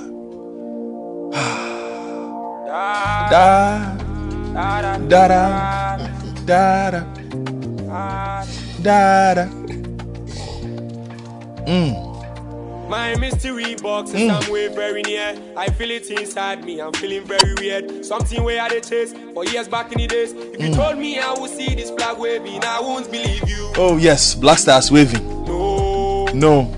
Cause how far could I? Oh yeah, Black Stars. Nobody thought we'd get here. I'm too close, I can feel it. Something is close to the World Cup. It's vibrating. It's vibrating. My own self, they kill me. My own anxiety. Yeah, we are anxious. We've gone through it. Inferiority faces, Charlie. It's killed us, Ghana Black Stars, many years. And I don't feel okay. My heart is beating. Oh yeah, it's beating fast. A few more hours for a friendly game, but still. Oh, soldier. Stand and beat your chest. Did they come? No, make them catch you off guard. Don't let them touch your skin, no. Oh, soldier. Brazil, you lie. You can't catch us off guard. No, make them catch you off guard. Don't let them catch your skin, no. But you know how we be, my Sheila. Streets getting colder, they bury my brother. You know if you stand proper, it shake you. You know if you stand proper, it shake you. It's hard to believe, my Jenna. For see with you on the guy that's I swear, my papa. This season is a very dark one. This season is a very dark one. My own anxiety, my inferiority, what they kill me. Them all they kill me. Them all they kill me. And I don't feel okay. My heart is beating so fast. So fast, you. So fast. Oh, soldier, soldier, soldier, soldier. Stand and beat your chest. They come, they come, they come. No don't let them touch your skin. Oh, soldier, soldier, soldier, soldier. Stand and beat your chest. They come, they come, they come. Don't let them catch you up. Don't let them touch your skin. Soldier, soldier, soldier, soldier. Black Stars, as you line up, no, this song should be playing. They should play it in the dressing room today. They should play it in the dressing room. You see, today I like international friendlies. I normally don't get excited by international friends, but I'm excited by this one. Okay. Yeah, we haven't had a build-up like this to a World Cup in a while, especially because the last World Cup we had was in 2014, and we were horrible at that World Cup. I was there. Yeah. You know, all the incidents that happened. And so here we are, qualified for one, with an opportunity to announce our presence against a team, a country that we've kind of styled ourselves like for a very long time. You know, the Brazil of Africa. I think it's something we need to move away from because our style is classically different these days. But I understand it's basically a move to talk about our quality. We feel that we are at their level. Ghana playing the number one team in the world now, even though they are not world champions, but by ranking the number one team, a team that is made up of some of the best names out there, best known names out there. So I can understand the build up where people are like, okay, let's see what this team is made up of. And it's also based on the fact that there are quite a few players who are in really good form. We haven't also had that in a while, Danny. Going into a major tournament where we've had quite a few, not a lot, but quite a few players in really, really decent form. And Ghanaians want to see. We also have quite a few exciting new names that Ghanaians want to see. We might not see them today, perhaps against Nicaragua, but Ghanaians are excited, you know? So you can't really blame the feeling of like people having this feeling like, okay, it's a friendly, but there's a bit at stake for people. Okay, and I am just those are my initial thoughts on this game today. Danny K, for instance, has told me he doesn't place too much premium on this. He's looking more at the Switzerland game as a tactical markup for the World Cup because it's very close to the World Cup. But for me, this is what I make of today. I don't know what Danny K thinks. Danny, why aren't you placing a lot on today's game? Because a lot can change after today. A lot. There's 2 months. And then there's a whole international, not necessarily a FIFA international break, but the days leading to the World Cup, quite a number of countries are also playing friendly matches. As you said, Henry Asante-Chum says Ghana may play an additional friendly to the Switzerland one in November. So that could be 2 friendlies just before the World Cup. And I think playing a friendly game a couple of days before the World Cup will give you a proper assessment of where the team is at the moment. As it stands, remember the European seasons are still ongoing. Players, the final squads are not yet out. So in as much as players are fighting for their places, the more guaranteed members will also not necessarily want to overexert themselves and risk injury at this point in time. So there are a lot of factors that, yes, it's Ghana versus Brazil. It's a big deal. It will give you a certain level of it will open your mind to see some things in both teams and where they are. But I don't think it will be as important as the one just a couple of days to the World Cup. Because know that by the time we are facing Switzerland, the 26-man squad would already have been named. The players who will be playing, we know that are certainly going to the World Cup. And that will give you a proper assessment of the team. As it stands, we don't know who is going. Yes, we know that bar injuries, some certain players will go, but we don't know yet some will go. The entire members of the 26-man squad. So it's interesting. Yes, we are facing the number one team in the world in Brazil. I don't think we've had such a high-profile friendly like this in quite a long time. That is true. And the mood around the Black Stars is also very positive, as Godfred was saying. The new boys coming in, the excitement around them, the players who are on form like Kudus, you saw Partey come back just a week ago, the sort of football that he played. So Ghanaians are excited to see this. I'm also excited to see this, but I'm saying I'm not placing too much premium on this Brazil game. But there's also a risk factor in here. The whole feel good element around the team so close to the World Cup could be washed away if you don't get the kind of results. Yeah. Like you can have a result where it was close, we played well. And then you can have a result where they just simply blow you away and you're like, okay. So that's the risk. But then it could go either way as well, because Brazil also seem to have a feel-good factor in their camp. Yes. We could also blow them away and they would go like, okay, perhaps we need to tighten things up a bit. So either way, there's pressure on both sides. But I look at the squad that has put together, and that's where I guess the conversations, that's where all the controversy has been consistent as to who's in the squad and who's playing, how do we play them. My first thoughts, I will start on the composition of the squad, because Otuado did a press. It was yesterday Otuado did a presser, right? And by and large, people are okay with the squad, but of course, we've had people express some concern about maybe the absence of like Joseph Paintsel. Who else have they expressed concern? Jeffrey Schlupp. Yeah. The thing about my estimation, in my experience as well, the thing about calling up a national squad, if you were to call it based on just form, coaches would simply run an algorithm, put what they need in there, and it will give them the best players. They'll run the same algorithm and it will name a starting 11. But it doesn't work like that, does it? But it seems like most of the time our analysis is based on, this is what the data says. So this player is better than this player based on this. If we are to look at the data purely, Antoine Semenyo is Ghana's best striker. He should start today. But would you start Antoine Semenyo today if you're a coach? That's you need to look at those things.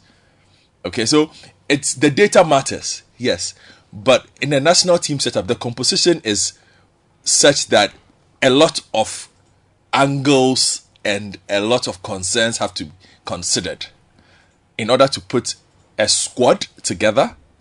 That is the larger squad, and then in naming a team, that's one thing we must understand. So people are upset by Joseph Paintsel not making the squad. He's in incredible form. You have to be mad to overlook it. And yesterday, Otuado's comments about others are ahead of him triggered a lot of people. They're like, what do you mean by Efri Ibani is ahead of him?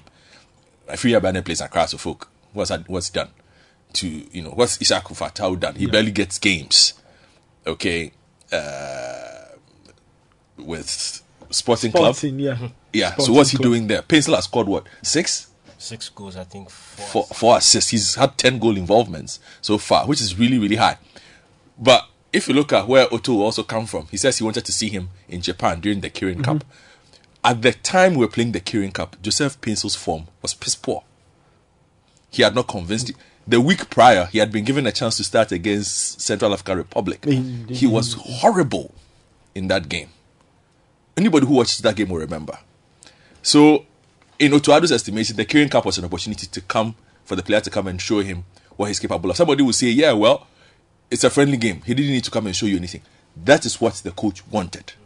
Perhaps it was the environment. He wanted to see how he would operate in a squad. It's not just about what the output he'll give you on the pitch, but what he can get from him. Okay, so come. The player made excuses for him, like, I have to be somewhere, do this. It's well and good. It's his right to. The coach accepted it and decided that, those who showed up showed me what I wanted to see. So I'll stick with some of those. Not everybody went to Japan was picked up. But he simply believes that he saw what he wanted to see from some of those who showed up in Japan. Not necessarily quality on the pitch, but he wanted to look at other things. Other things, perhaps, that augment a squad. It's not just the talent, as I already indicated. So I guess I can see, and he hasn't really closed the door on Paintsel, so he might make the World Cup squad if this hot streak of his continues. So that's what I'm saying. You need to look at all those things. But in terms of what I'm expecting to see on the pitch today, I'm not expecting most of the new boys to start. Okay. Yeah, I'm not expecting most of the new boys to start.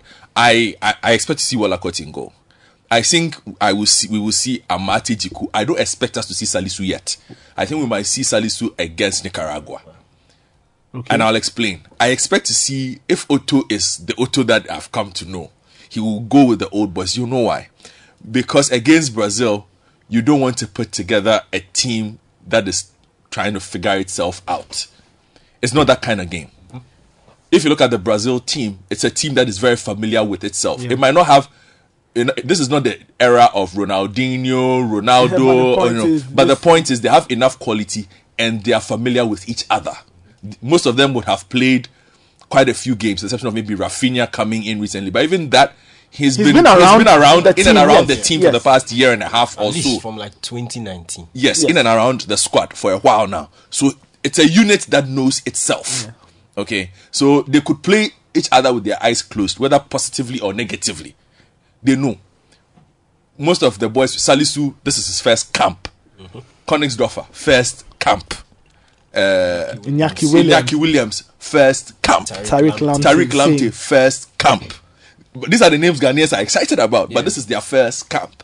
They've been part of the unit for 4 days. Would you throw them in the deep end, even in a friendly against Brazil? You may not. They have the quality, but that's the point I'm making about if it was simply a matter of just putting informed players together and putting them on the pitch, you would expect to see them on the pitch. Yeah. But by the time they end up figuring each other out on the pitch, you might be down 5-0. You have quality on the pitch, but it's about the figuring out process. So for me, today against Brazil, I'm expecting a lot of the old heads to start and then see gradual introductions for some of the new names in some of the positions, and then see full debuts. Full competitive appearances for some of them in the game against Nicaragua. So that is my expectation for how I expect us to start today. Those are my thoughts. And yes, I expect to see Andre Ayew start. I will expect to see Jordan Ayew start. I expect to see. The issue is where, and I think maybe you might get us to that, the Kudus Andre Ayew conundrum up front. We'll get to that. But for me, I expect the old heads to start. Dano, do you share that opinion that a lot of people should not expect to see a lot of the new guys just yet? They may get a few minutes here and there, but as to making a full start today, do you think is likely or unlikely?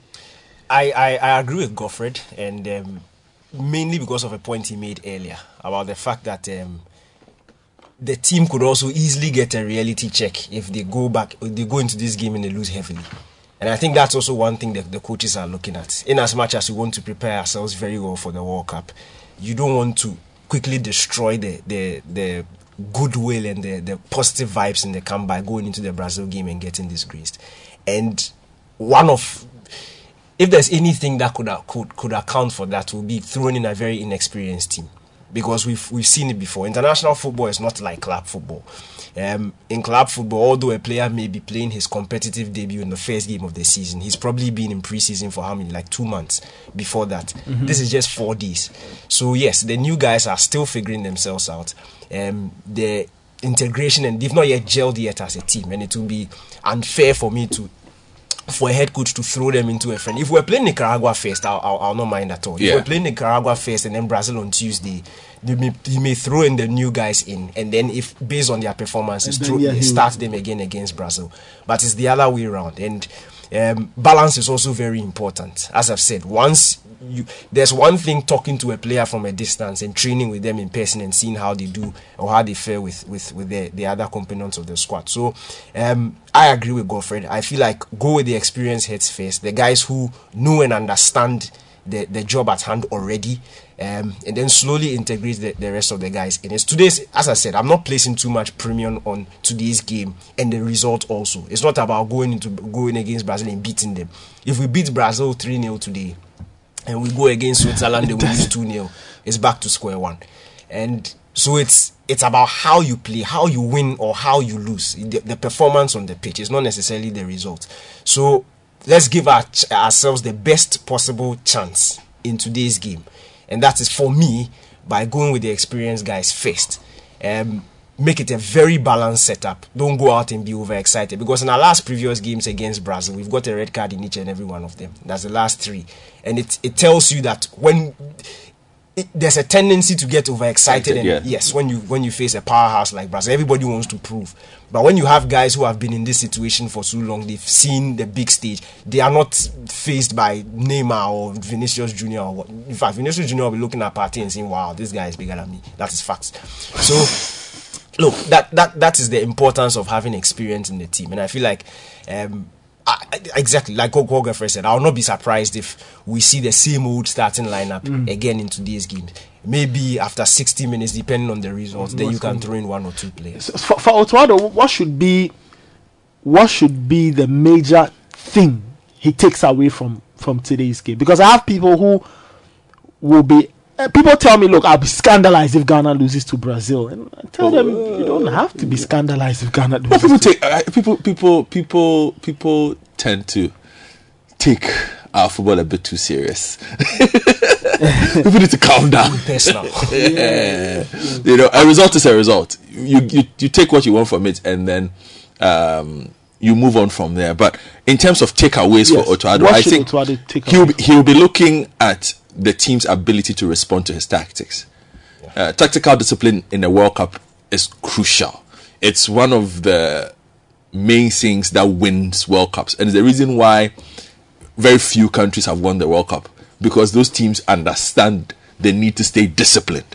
They might have a very ridiculously talented batch of players, but you would realize that somebody who you know can take on the entire pack in a dribble passes the ball once and moves away. During a tournament, you're like, what is this guy doing? He can dribble everybody. Why is he just passing? But to win a tournament, you have to sacrifice aspects of your game. Yeah. And that is what Otuado will be looking out for. If you look at the way he's tried to coach this team, he's tried to,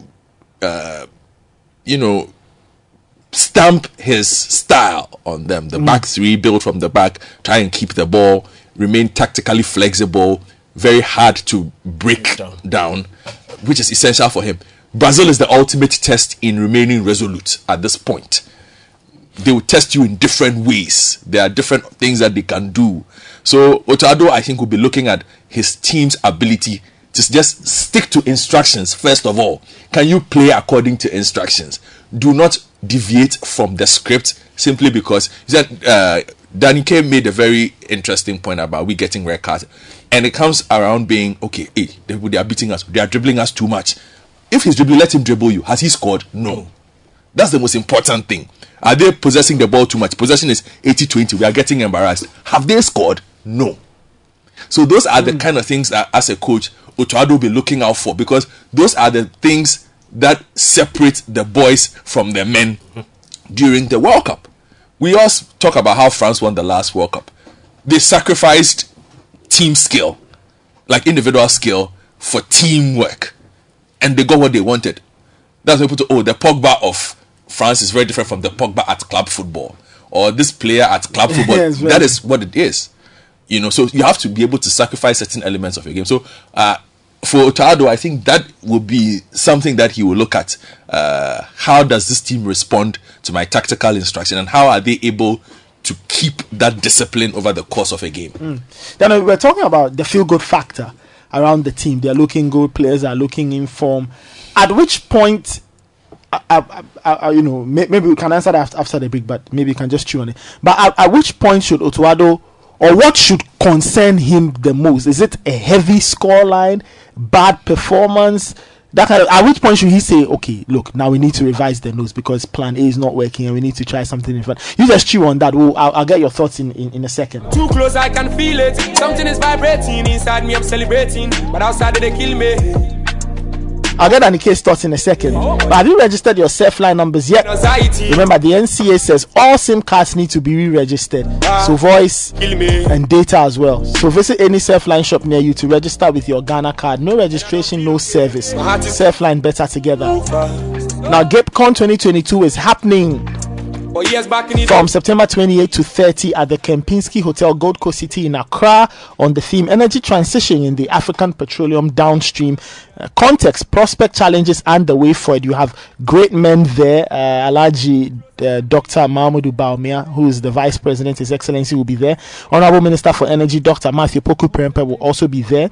And the conference is putting together regulators and downstream industry sector stakeholders from across the West African sub-region and beyond. If you are interested, visit gipcon.com, and it's being put together by the NPA, the Chamber of Bulk Oil Distributors, the Ministry of Energy, and the African Refiners and Distributors Association. See this flag waving, I won't believe you.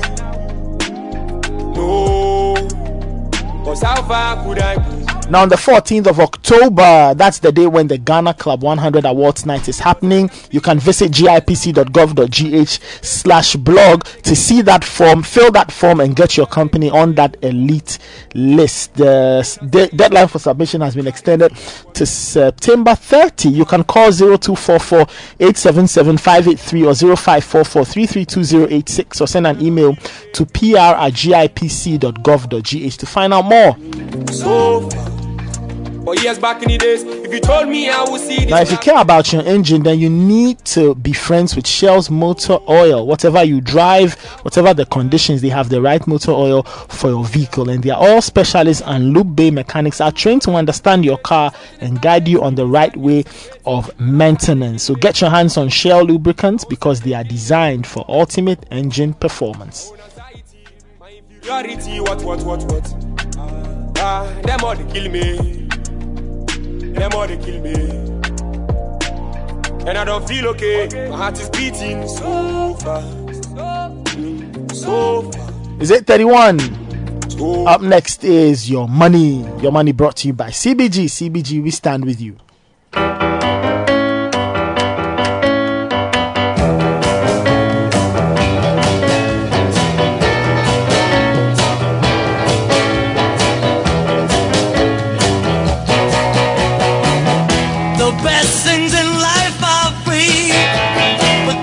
And welcome to the financial segment. We call it Your Money. Godfred, what's the tip on a Friday? It's a weekend. People are trying to see what they can do this weekend.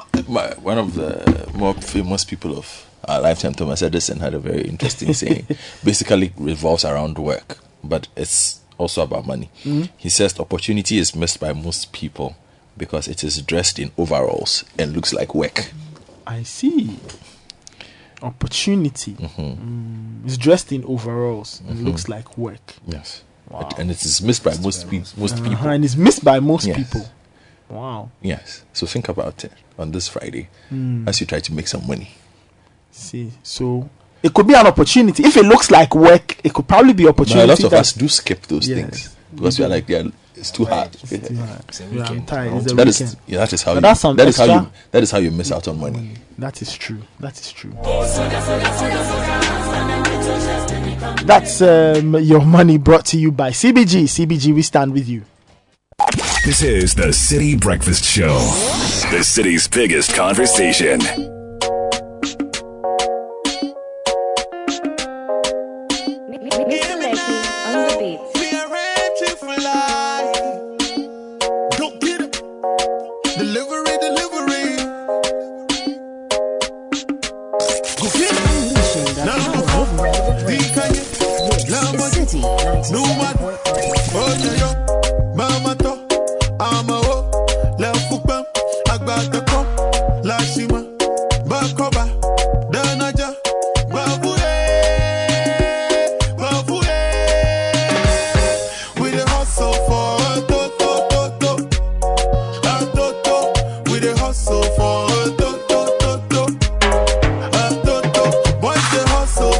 Welcome back. This is the City Breakfast Show. 0549-986-996. What are your expectations tonight as Ghana takes on Brazil in an international friendly? Are you expecting a win, a loss, a draw? For you, what will make more sense, result or performance? Godfred Akotobo is here. Daniel Cranton is also here. And we're just sharing a few thoughts on tonight's game. We'll go through your messages in a bit there. But Danike, let's talk about a very interesting debate that seems to have emerged in the last few weeks. Following a very cold start, Mohamed Kudus found good form He scored for Ajax, five or six goals, I believe. Six goals so far. 6 across all competitions. We saw him score in subsequent Champions League games. Now, we at Ajax, he's playing in a very interesting false 9 role, a position that gets him quite close to goal. And some people think that, okay, if that's working, why not replicate the same thing for the Black Stars and have him play in that false 9 position, or a position that allows him greater access to goal? Whenever the Black Stars play these days, we seem to have Andre Ayew in the mix. People say, okay, now Andre Ayew should lead the line. He seems to know how to find goals. Some people say it's Kudus. People don't want to see Andre Ayew in the national team. Some people, yeah, it's true. It's not some people. A lot of people don't like to see Andre Ayew in the national team these days. Well, we'll get to that in a bit. Yeah. Look, tonight, if Otuado puts out his team, how should he solve that riddle? Of these 2 players, Kudus Mohammed and Andre Ayew, who should be tasked with at least providing a semblance of a scoring threat through the middle. I always go with, if I was a coach, I always go with the one who's more proven, the one who understands the role better. The fact that Kudus has played there in 5 games this season and scored 6 goals doesn't automatically make him a better goal getter than Andre Ayew. Mm-hmm. If you're looking at Black Stars' form over the past year, Andre Ayew is the top goal scorer for the Black Stars with 4 goals. Mm-hmm. So that in itself shows that even during his time playing in Qatar, they say he's old, they say he's slow, he's still the team's top goal scorer during this past period. And you see, it's also about systems. The Black Stars hasn't played the same way that Ajax plays. Ajax have certain components around Kudus that allows him to be able to get the goals. It's not just picking somebody's position and club role and saying, okay, do it in the Black Stars. Okay. Is Kamaldeen going to be playing the same way Berghaus plays? No. Is the midfielders in Is Baba going to play the same way that Kenneth Taylor is playing? Party? No. Ghana has our own style. We have our own system. Okay. And I feel like, per what we've seen over the past year, or over the past 6 months with Otuado, how many games? That's 6 games he's played overall. Andre Ayew is better suited to that position and that role in terms of being the sole provider of our goals than Kudus Mohammed. Kudus Mohammed played very well against Nigeria in the second leg. Tactically, he was very good. He may not have been flashy. And that's another thing. You see, people tend to analyze football from an offensive sense only. So if you are an attacker and you are not dribbling, if you are not scoring, if you are not assisting, then it means you are bad. If you don't look busy, then it means you are bad. But I always say that judge a player per the game plan and per the instructions that the coach has given the player to do. So if a player is on the pitch and the coach says don't cross the center line, and the player is consistently crossing the center line and giving him crosses, and fans are saying, wow, he's doing well, the coach is likely going to take him off because he's not following instructions. And following instructions, Godfrey said it earlier, that is, when it comes to tournament football, it is very important. It's not about who looked the busiest, it's not about who scored the most goals.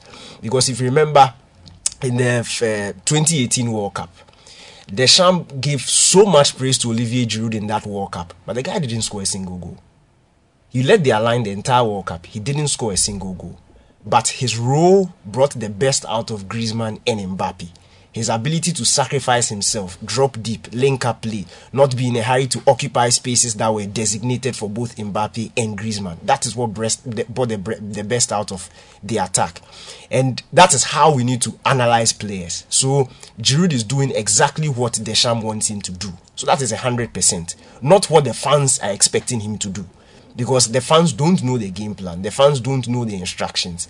But based on how the player is behaving on the pitch and the coach's relationship with the player and response to the player on the pitch, you can tell if he's happy or he's not happy.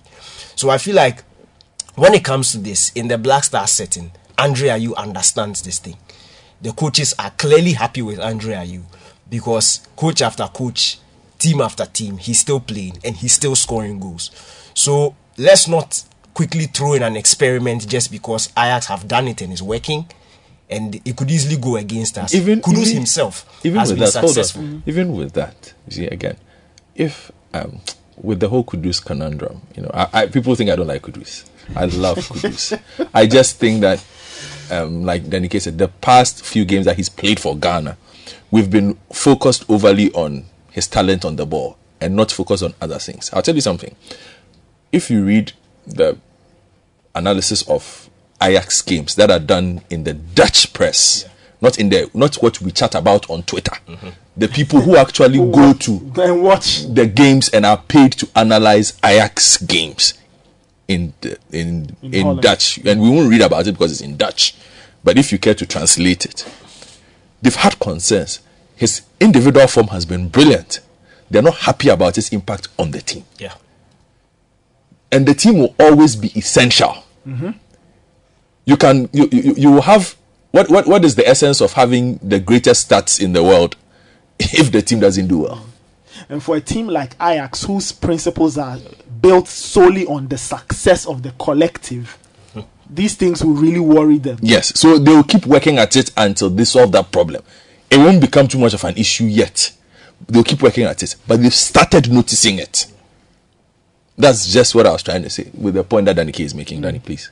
Yeah, and the thing is also, if you are going to change something like this, then it means maybe it's not working. But if you look at the individual contribution of both Kudus and Andre Ayew in this setup as it already is, both of them are thriving. Kudus has scored 3 goals. He's the second joint highest goal scorer for the Black Stars after Andre Ayew. Andre has 4. Partey and Kudus have 3. So in which period? In the last year. The last year. From September last year to September this year. So clearly it's working, and if it's working and we've reached where we've reached in qualifying for the World Cup and we are in this position where we are going to face Brazil, I don't think 2 months to the World Cup is a smart time and to change or start experimenting based on what Ajax have done in the past 6 games. And if you also want to further analyze, it's just picking from where Goffred left off. If you push it further, they've lost their last 2 games. Ajax have lost their last 2 games in which Kudus has still scored. Yes. That is when those murmurs started coming up, that his inclusion in the starting lineup may be at the detriment of the team's attacking a structure. And that's it. So you are looking at it from the individual's point of view. But when you look at it as a team collective, there are some people who are not happy with it. So, one, it depends on how you look at it. But I feel like go with what is working. Go with the trusted person. And the trusted person is also on form for the national team. That's also something that people need to analyze. In as much as somebody may be doing well in their club team, how well does the person do when they come into the Black Star setting or the national team setting? Leroy Sané, when he missed out on the 2018 World Cup, Joachim Löw's explanation was that when he comes to Germany, he doesn't play as well as he does for Manchester I remember City. that. There are players who sit on the bench in their club sides. When they come to Germany, they do exactly what I want them to do and they thrive. So I'm going to go with those players based on their form for Germany, because you can't bring your Manchester or your club stats and say based on this you are better than somebody. No, everybody is doing what they do. But when you come to the national team, it is what happens at the national team that is important. So if we are judging the players by their form in the national team and by how well they execute their roles in the national team, I don't see why we should bench Andre Ayew. I think this Andre Ayew thing, and even his brother, is just based on pure emotions. People have picked up and it's understandable. You can like who you like, you cannot like who you don't want to like. It's fine.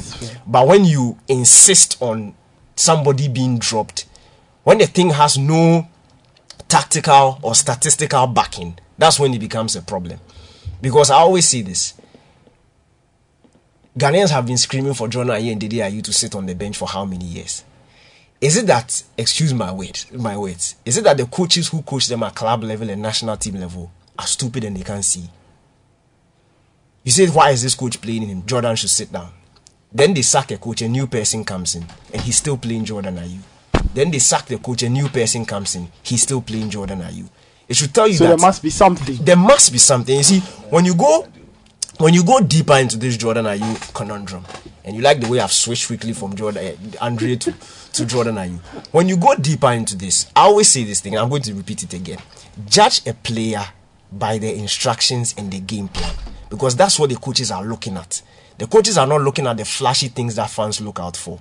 The coaches are looking at how well this player does for my team and my structure. And that's what they judge. With Jordan, if you go back this season, the game against Southampton, last season, Crystal Palace against Southampton, they finished that game. And this is what Vieira said. Now, I'm going to read a series of quotes, but there's something that is running through all the quotes. This is Vieira on Jordan after the game against Southampton last season. He said for him to score, he was asked why Jordan isn't scoring enough goals. And then he said for him to score, we first need to create opportunities for him to score. He says we need to talk about his selflessness because he's sacrificing himself for the team. He's working hard and that is what we need. The goals will come. When you listen to the wording of this thing and how he said it, first of all, he agrees by the opening statement that the team is not creating opportunities for Jordan. So clearly they can't demand goals can't demand from him. The highlight of this statement is his selflessness and his ability to sacrifice himself for the team. And then adds that the goals will come. So clearly, Vieira is not judging Jordan Ayew by goals. Do you get what I'm saying? Then it comes to Newcastle this season. When Crystal Palace faced Newcastle this season. This is a space of 1 year. The same Vieira. He says Jordan was fantastic when he played in midfield because at times he dropped into midfield. He says he's an intelligent player and is always prepared to again sacrifice himself for the team. When he went centrally, he gave us a good balance. Again, the sacrifice. So he's looking at a player who is being able to adjust and perform very well the tactical instructions that he's being given. So it may not look nice on the public eye, but the coach is appreciating what he's doing. Lastly, two more quotes. This is 2019 July. This is Roy Hodgson. He says, Ayew brings an incredible desire, work ethic, spirit to the team. I thought today he did some fantastic things, not the least defensively. He becomes that extra defender in midfield when you lose the ball. Again, this is an attacker who is not being judged on goals. He's being judged on what? Instructions that are being given to him. So sometimes let's cut the coaches some slack. They know what they are doing. Because if a player was bad and a different person came and the different person changed the player, then you can tell that yes, you were right. But if consistently different coaches come over a long period of time and still play this guy, then it means there's something he's doing that is benefiting the team. So yeah, 0549-986-996. You can send in your thoughts. Several people some messages have come in. Black Star stuff. The friendlies tonight is in France and is all part of the preps for the World Cup. So Ghana will play tonight against Brazil. They play against Nicaragua on Monday. And then later they play Switzerland. And then I think they'll play one more game, at least per what Henry Asanti-Chum said. Let me give you some messages that have come in. From the bottom, Abiyoku, if you don't mind. Let me start from the bottom this time. Okay, so this one says, hi City. This is from Johnson Momon in Pennsylvania. It says the game between Brazil and Ghana, some might consider a fight between a lion and a goat, but I think it might be a draw, a win for Ghana. Good luck to the Black Stars. Parkwesi from Boone says, Andrea Ayew scores in every tournament Ghana has featured, whether we perform well or not. He's the best player Ghana has in this squad, though he sometimes messes up. Then he ends up with a black sheriff quote that I cannot read on radio. Dr. Kofi Annan says, good morning. I strongly believe that if our players focus on the game and not on the winning bonus, we should either draw with them or... I don't think the winning bonus has become an issue for some time. We are still a bit scarred by 2014. Brazil, mark my words, this Richie Royce, you guys, Ghana has to get rid of the Wallacott guy. He's not a tested goalkeeper enough. There are lots of question marks about him. Well, there are no certainties, Richie Royce, and that's the point. When it comes to the national team, has he been reliable for the Black Stars since he came in? Yes, that is what the coach will go with. Zylix doing in London says he should just use the experienced players from the start. It will help. We can only wish the Black Stars best of luck. We can only pretend we don't care about whatever happened, but it does get to us. Okay. I like how government is helping us understand the soldier song. Yeah. So today, but on the Brazil side, though, they are also looking to do quite a few things with their squad. I think they are still trying to figure out their best defensive shape. If you ask me, it's an area of the park. Shape. Yes, I think it's an area of the park that they can be exposed in, and the fact that they tend to load the squad in such a way as to make up for the lack of defense you will get from Neymar and sometimes Vinicius. So you would see maybe Richarlison, because Richarlison works really hard.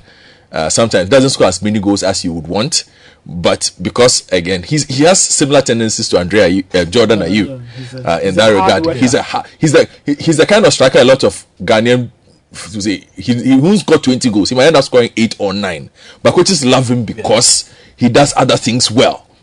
You understand? So perhaps that is why he gets in whilst Neymar is in. Lucas Paqueta, a very hard-working offensive midfielder. He's not your stylish playmaker sort of. He has the guile, but he has a lot of brawn attached to it. Then you have Casemiro in there as well. Everybody knows what Casemiro does. So I think they're still trying to figure out their best shape. But one thing when it comes to talking about the squad and how having differences come in, and I don't want people to understand maybe the point we keep making about it's not just about the form, but it's also about versatility. Sometimes it's not club football that we are playing. Okay, so you mentioned the Giroud situation. Yesterday I was watching the France-Austria game, and the things Giroud does from just the tactical perspective, if you are not watching for anything other than the tactics, it's fascinating. Okay, they could remove him, but he just does so many things that keeps defenders thinking, and draws space. And notice that he's the most unique player in the French. They don't have any forward who plays like him. And we are still trying to find that. I think that's why we drafted in Benjamin Tete. Of course, he's injured.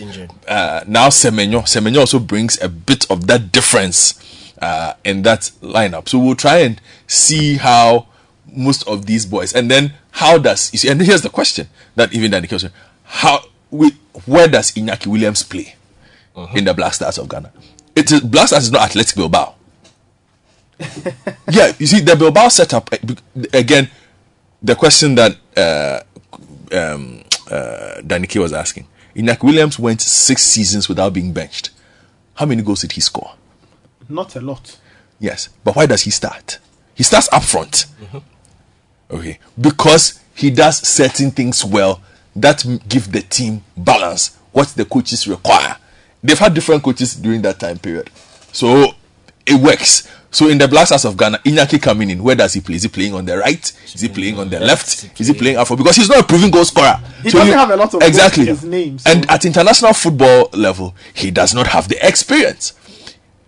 Okay, so sometimes it's easy to turn our noses up at some of the players we have and say, but we should value those who have tournament experience going into a World Cup. It is a team that will run through a lot of the squads who are going to the World Cup.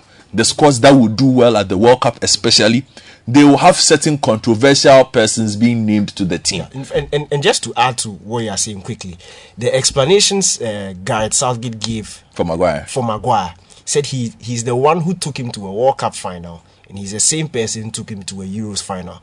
So remember, he's not talking about what Maguire is doing for Manchester or the fact that he's sitting on the bench.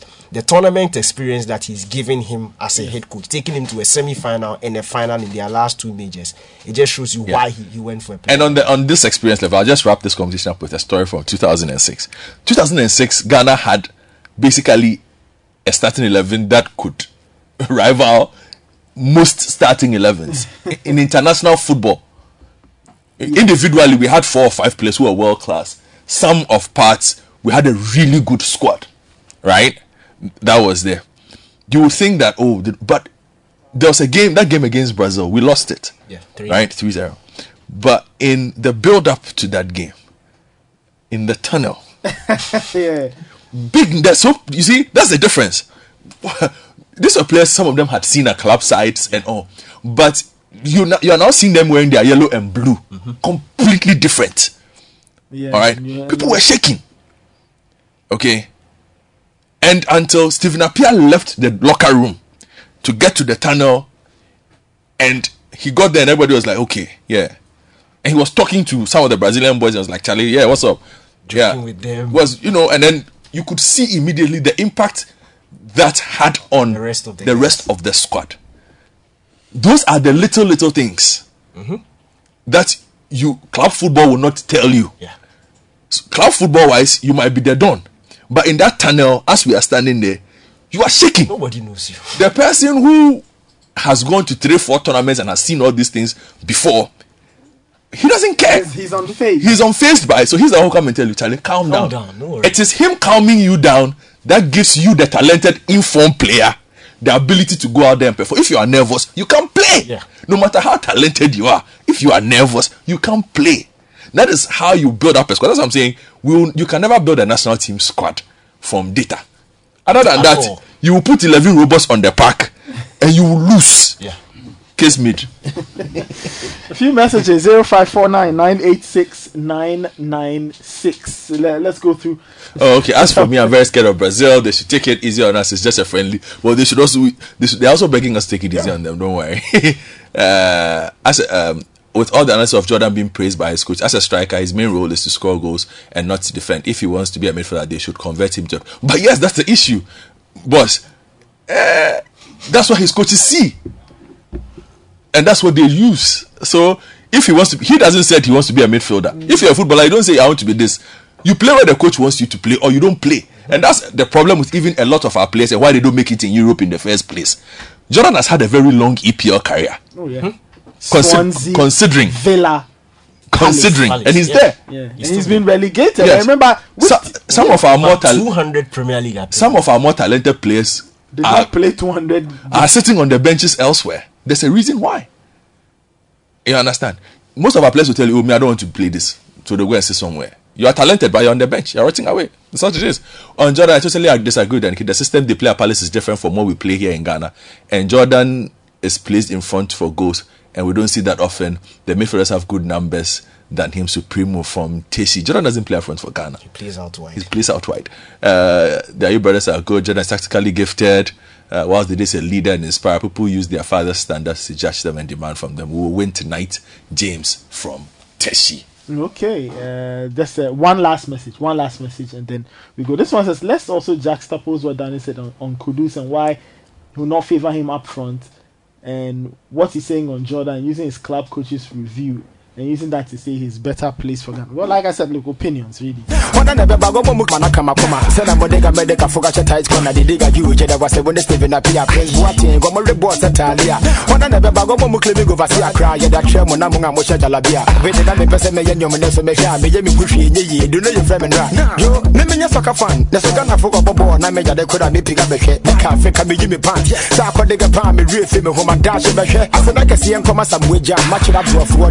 be 8:58 on the City Breakfast Show. So as teams are prepping, this weekend is international weekend, so there's no league except the Ghana Premier. And there's one update coming through. Cameroon full strength 11 just got nailed by Uzbekistan. Yes, 2-0. Quick.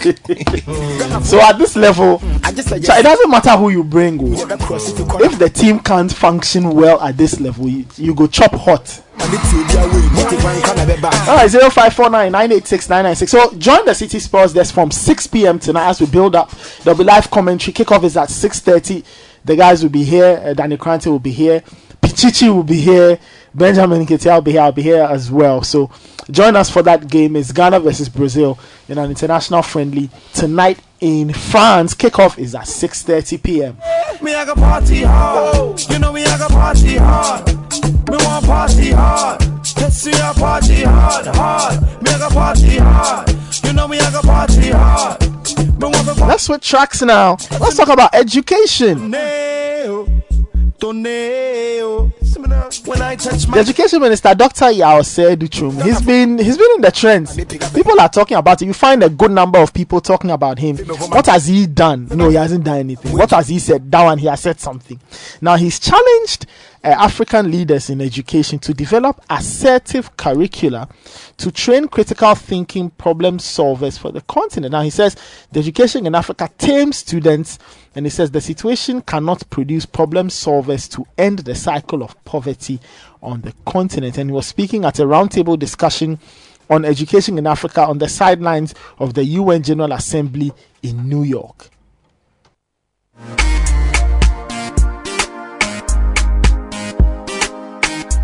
Go to schools upon schools, and I speak with the students. And when I finish speaking with them, I'll say, do you have a question for me? No hand goes up. A hand is just to go up. In all my encounters in Ghanaian classrooms, we have tamed the children. We just want them to write down what we tell them. At the day of exams, they should put down what we have told them. We say, you are the best student the country has ever known. That kind of education system will not transform Ghana. That kind of education system is not going to give us critical thinking individuals, especially since we are in the 21st century and education 4.0, the fourth industrial revolution. You can't memorize your way out of poverty, but you can critically think and innovate out of poverty. So Ghanaian schools, Africans will have to begin to take a serious look at what I call the assertive curriculum. A curriculum that empowers the African child to ask questions and challenge the status quo respectfully within the African cultural context. But not a curriculum that tells the African child to be quiet and don't say anything when the adult is speaking.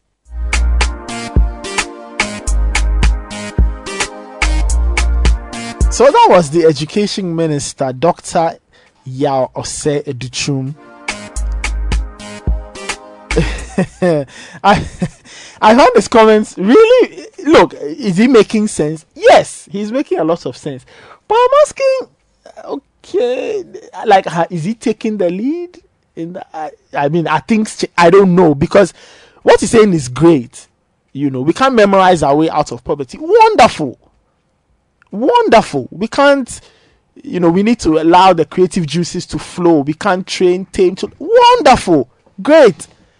But if till date, even at the uni level, if students express different opinions or they provide other examples outside the things that have been given, and they are still being given wrong and half mark and zero and those kinds of things, Mr. Education Minister, we really won't go anywhere. So it is all well and good. I'm happy that you've mentioned this. I'm happy. So I hope that we are changing how we are doing things, because if we say we want to change the game, we can't change the game, Godfred, when schools don't have textbooks. We can't change the game when schools don't have labs. We can't change the game when schools don't have the things that modern education requires. We really can't change the game if we don't really get our head down and get some proper work happening. Yeah. I wasn't too surprised when I heard him, because I've interviewed him. I was one of the first journalists to actually have a proper sit-down conversation with him on education in this country when he returned from the US. You know, so I know what his thoughts are on education. And he's described a systemic problem, something that has existed for a long time. He will not be the one to see the end of it. I think, to be fair to him, he's suggested a couple of ideas, some of which are yet to be implemented, at least, that want to try and change this kind of mindset, where teachers don't take inquiring minds seriously, where curiosity is not encouraged, but rather it's a yes or massa kind of engagement in a classroom, and I'm here to teach you, you are here to listen scenario, even sometimes like you described at the higher levels of education. It will become a matter of changing orientation in the teaching class as well. So at the training level, at the training college level, how are you supposed to teach? Is that changing? Those are the things, and it's a big task. It's a big task. I don't expect him to be able to make those changes in 4 years, but at least see that during your time you are able to make significant progress for somebody else to continue. Yeah. Maybe in 10 to 15 years we'll have this conversation and this system that we currently have will not exist. But at the moment, it is true, there's a lot of fear. Yes, teachers fear to change the way they teach. It's fear. Students fear to question teachers. Yeah. I remember back in the day in school, a teacher worked out a mathematical formula that was wrong. The student corrected the teacher and said, this mathematical formula is wrong. And the student was barred from coming to class for a while. It happens. For embarrassing the teacher. It happens. What was wrong with what the student did? The teacher who taught us democracy in high school asked some of us to leave the class when we asked him some questions that he thought challenged him. I mean, it's not. So, people get a bit cynical about it when they say, well, you are the minister. But do something about it. There is something he has done which lends credence to what he is saying. Which is that in his constituency where he has control and influence, right? He has personally, every academic here, sponsored 30 bright students who cannot afford to go through engineering school. I mean, basically STEM education. I understand that. That is what I'm saying. How does that change orientation? No, I get it. How does that change? I'm saying that if you're looking at the efforts, how does that change orientation? I get it. If you're looking at the efforts the man has made personally, and then what they are now trying to use the ministry to do as the authority figure he is at the Ministry of Education, we know the government is trying to push through this 6 model STEM schools, right? And then typically he's one who very now and again, despite all the myriad of challenges we have with the education system, you'd find that this education minister to be the one who often interacts, goes to schools. I mean, forget about the pictures we saw when there were issues with food and he was holding bread and butter and things that forget about the PR. But you'd find him often engaging students in the classrooms, having hands-on experience. I guess that's where you get to have this kind of knowledge that students are timid. Our curriculum is taming them. And so we need to we need to get an assertive curriculum that teaches people who are problem solving. But that's where we get to ask what he is doing in that respect, where I agree completely with Godfred, because even the curriculum that we don't know whether it will be assertive, how long has it taken for us to have that done? You see, so yes, that's a good question to ask him when he returns. But I hope that as he's engaging his colleagues at the UN level and speaking brilliant rhetoric, when they come back, we'll see a lot more. I know there's this competition that is coming up soon. It's been put together by the Free Senior High School Secretariat. They call it STEM Innovation. It's a contest where students are putting together, based on the theory they've learned in class, their own innovations that solve problems in their respective communities. Out of that, it's a contest, so they are trying to encourage the application of the knowledge they have acquired in classrooms so that they can innovate and do something that solves problems. I'm hoping that will augment, and I'm really looking forward to seeing this pushed through. If they don't, I'll have issues with them. but yeah, and you know that even some private tertiary institutions are doing very well in respect of STEM education and producing assertive problem solvers here in Ghana. Well, look, I think that since there's a lot we can learn from them. Yes, but the education minister, you see, when I talk about education, my biggest concern has to do with public education. You get my point? Yes. Like the public schools, basic level especially, because they are those blocks, those are the formative years, or those are the building blocks. Very and important. You find that a lot of people struggle with education further down the line, especially in the public basic schools. Yes, because their foundations are very defective. And you can't build anything on a foundation that is weak. Yeah. And you find people struggling. And if you drill deep and drill down, you find that, at that level, they didn't have what was needed to shape them well at that educational level. So it's great. Look, it's wonderful. I love the man's observations. I love that he has made these observations. I just hope that it will just go away from being an observation that, sounds nice to the international ear, but it will be one that prompts a rethink and proper action that he has to oversee. Yes, proper action that he has to take. And so for me, I don't know whether sometimes I should feel sorry for him or not, because like I said, my sympathy comes from the fact that when he arrived and started this work, I spoke to him. I was one of the first people who sat down with him. He spoke to me for an hour and 30 minutes on I don't think anybody understands. I've spoken to any of our ministers who understands our educational setup as well as Educhum does, and the problems that come with it. And that is where also the frustration comes for those who know him and have spoken to him about it.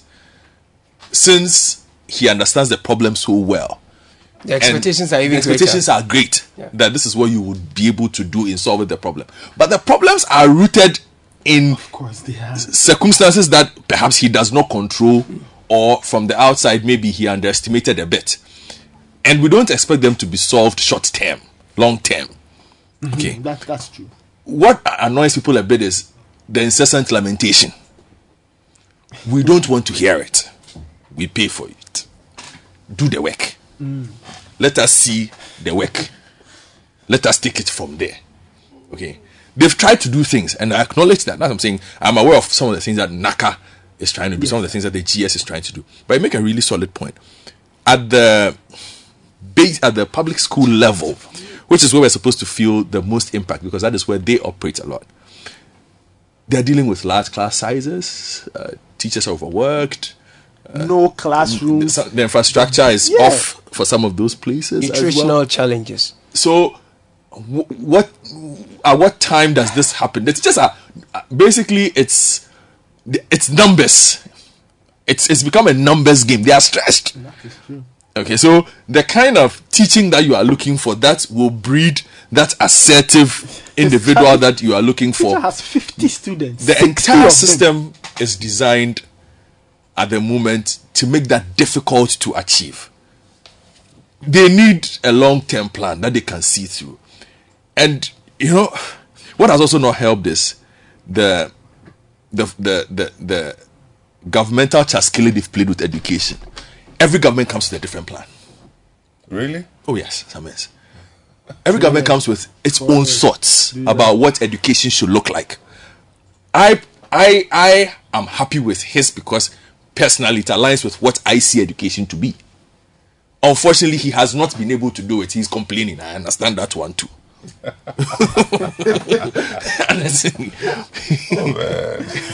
Principalities. Someone's high. Good morning, Charlie. Good morning. Job they had, no doubt. Yeah, you should come and tell me about it. You should do it. Oh, why should he not tell you about it? You should just do the job. No, I think again, this whole education, there's a universe of that can contain the interactions and the conversations about education. Oh, certainly. And I think he made these statements as on a particular platform. Yes, in a certain context. So we should understand yes, that. yes. It's not like he called into a radio station and started pouring his No. At that forum, it was at the forum. Yes, people were These just sharing were the things that people needed to hear. But we as media will try and extend it, the bigger picture. Yeah. And if you're a policy maker or manager, your worst, if I say your worst encounter is when you don't have a real picture of your own reality. Okay. And I think that he expresses his realities well. Fair, that's true. And we can't fault him for that. I mean, this, but what has led us to this point? And it is years and generations of misapplication of education policy theories. Somebody travels to a conference, sees that some people are doing something, they take the thing wholesale and come and dump it here. One politician travels and sees that in some country, secondary education is 3 years. Then he comes and says, we'll change it to 3 years. And the conversion of polytechnics into technical Please university. don't. Now, I know it gets you upset. I'm getting you upset. I know it gets you upset. That's for, I can never repent of that. It gets you good. It really upsets you. The reality is that you can't memorize your way out of poverty. Out of poverty. Punchline. Didn't we know Bars, this? Bars. But it's okay to hear it from the Minister of Education. And I think that's a good step, because I'm sure you have said it, we've all said it before. But now the soundbite is coming from the Minister of Education. Defining the reality. Yes. Okay, that's the leader's first job. Yeah. Secondly, define your reality. What are the structures that we can deploy to ensure that we bring change? The structures, the institutions, the cultures, the society, they are all steeped into backward cultures and the way we see education. Memorize, or let me repeat, try to memorize, pretend to have understood, what? Threaten to write and pass. More often than not, try and look for Apo. AKA leaked papers. I drop it. AKA law school. And then, when it's all said and done, we cannot bring it to bear in industry and society. And then we feign surprise. Why are we surprised? But something has to change, and we know what has to change. But the current structure of the educational system benefits certain people. Some people who are half-baked in knowledge, who are half-experienced, who are ill-prepared, who are ill-exposed, who are lazy, who control the systems. So they don't want to change. Now, Educhum has found himself in a unique position. And more often than not, he'll end up living a contradiction. Okay. Where you know what is good, you know what to do, but you end up doing otherwise because the structures through which you can execute your mandate cannot support you. But what others do is to resign when they find that they cannot, live out their convictions, and lay out what, situations they found. Because if you can't change the system, that means that the system will change you, and your knowledge wouldn't amount to anything. You won't leave any legacy. I agree with you. I agree with you when you say that if you cannot change the system, he hasn't said that he can't change the system. Right. He's saying that it's difficult to get us to the next level because of where we have come from in a conversation. But thing is that he hasn't said it, folded his arms, sitting somewhere, thrown his hands in this bed. You understand? I get it. Guy is doing what he can do, but are the institutions that are supposed to support the policymaker ready to come along? Because it will require everybody's support. Yes. So he can... A change of culture. Yes. Proper, if you like, let me use the harsh change of culture, the way we do things. And even the way it's structured. Do we think about training of the trainers? The teacher training. Who is teaching the teacher? The other time I saw somebody on TV from some association of private something to do with education. And this guy was going on. And his English was not good. No, I'm telling you. And I was asking myself that, but this person is supposed to be a teacher who's also fighting for teachers, and on and on and on. And what you are telling us, Krano, you are mixing the tenses and all over the place. So who is training the trainer? It's not just about the young people in school, but the quality of instructions. So how are we molding the training institutions? Because that's where it starts from. If the focus is on, free SHS, let's go and give them food, let's go and so, while we keep allowing the quality and the standards of instruction to go down the drain, it's a suicidal mission. So I think that, yes, he's doing his best. And not like any other education minister came and did something wonderful. Correct me if I'm wrong, but I'm just saying that it's okay for this man to share his realities and try to garner support and bring the attention of the high and mighty in society to be able to get this work done. And I say this because, the same challenges we have are challenges that other countries have had. Except that we have the apport too much. The apport is too much. But have you heard of a new one? I think you have mentioned this like 3 times today. Something happened, I don't know. No, what is that? It's bad for our education service, as in the whole Ghana education brand. Okay, to think that, and in fact, when I heard the guy, he made reference to something. He said, have you heard that the papers for Cambridge examinations have leaked before? Which is a great point. Yeah. But it's the human beings who also superintend over thing. But the Cambridge GCSE thing, that one, it doesn't leak. But the WAEC one will leak. The law school one is leaking. So tell me whether the problem is with the policymaker or is with the human beings. You can clearly tell. You see, this is our problem. Dr. Duchum is not the one going to print the papers. Okay, so I'm not saying that he can take himself out of it. Of course, the buck stops with him. But the point is that the man acknowledges this is it. What can we do? The other day, somebody came and said, "Look, hey, all polytechnics from today going, you are universities, and you start doing administration." If you go to what used to be the polytechnics today, it's okay to have them do. Indeed, the polytechnics used to have business programs even before they were turned into universities. They used to have HND in they had DBA, Diploma in Business, DBS.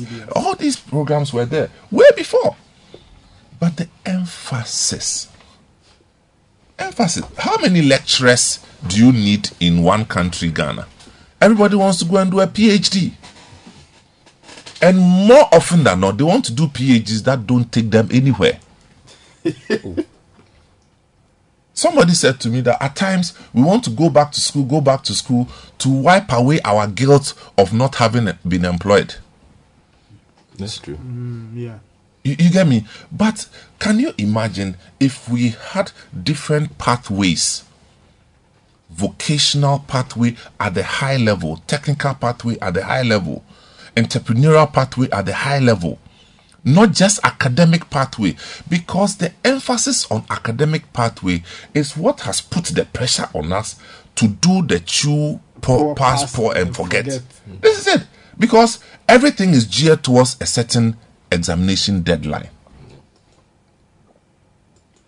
You are not given a target of produce X so and so. For instance, you are doing agric science. Maybe your project is that go and supervise a 10-acre pineapple farm in order for us to, with a given set of tasks and targets. You understand? And this is exactly what the Japanese will do. This is what the Chinese will do.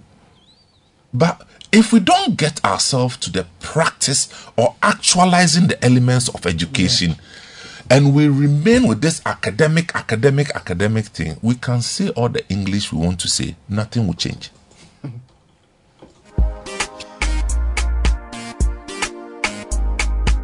So listening to the City Breakfast Show is 9:25. Sending your thoughts and comments on 0549 986 996.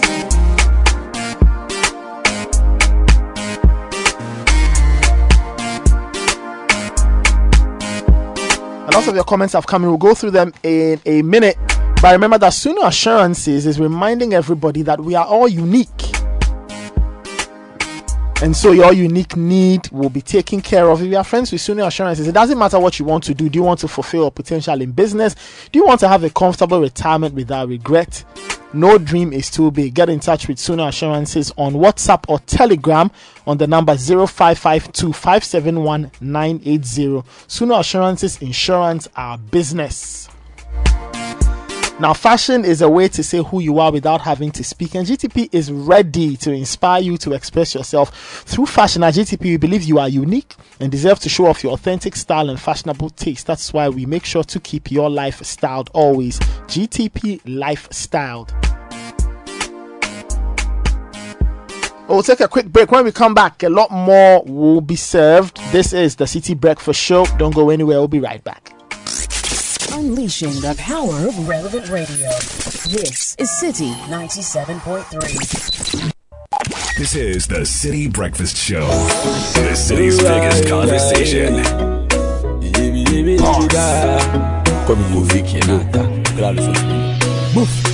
Friday, Japolo, all night, Saturday night, our club in the moon. Yali, Martin, say, men, shock, and the Gugu cap in the moon. I the shape in out the Bible, bed, go for say, Dallas, so they snap in the bay. Ti gas in out the chapel, walk when, Gaboshe, one house on a club in what bay.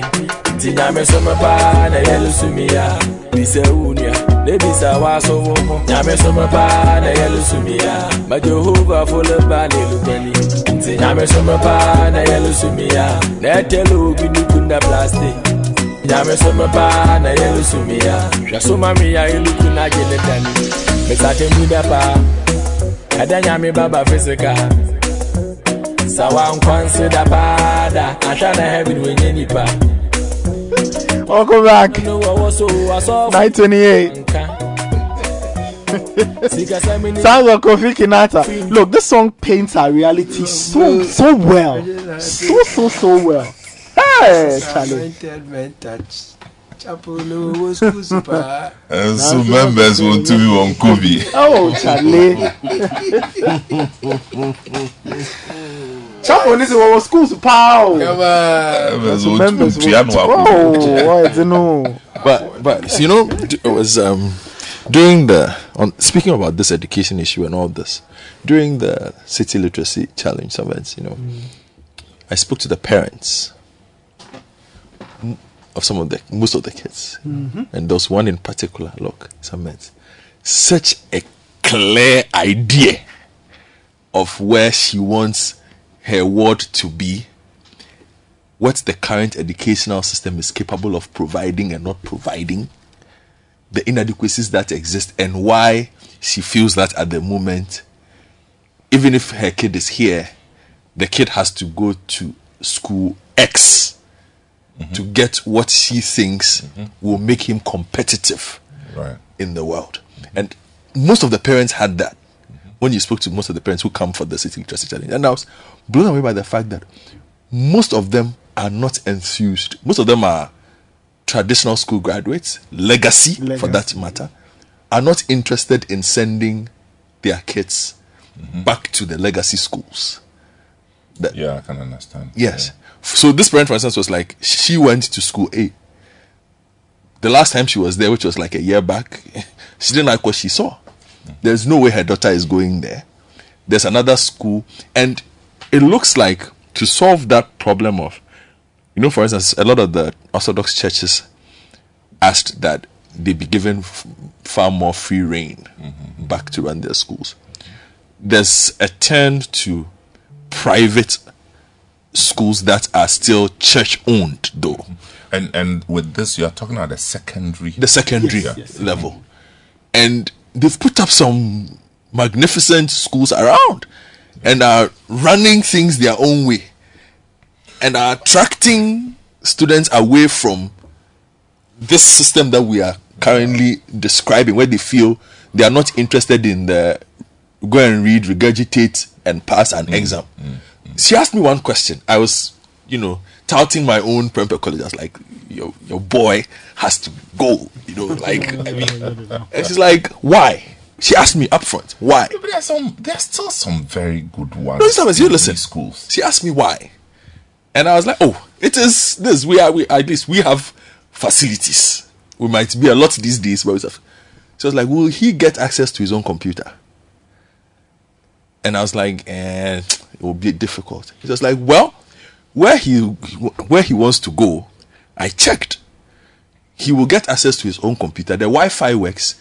When he's leaving, all the work that he's done, they allow him to back it up and live with it.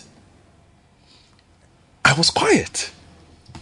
Because I know it will not be available at my own school, no matter how much I love it. I would agree to an extent. You know, we are a poor African country, and that's one reality that we shouldn't. The fact that we watch movies and flatter ourselves, we shouldn't think that we are some rich country visiting somewhere. We are not a rich country.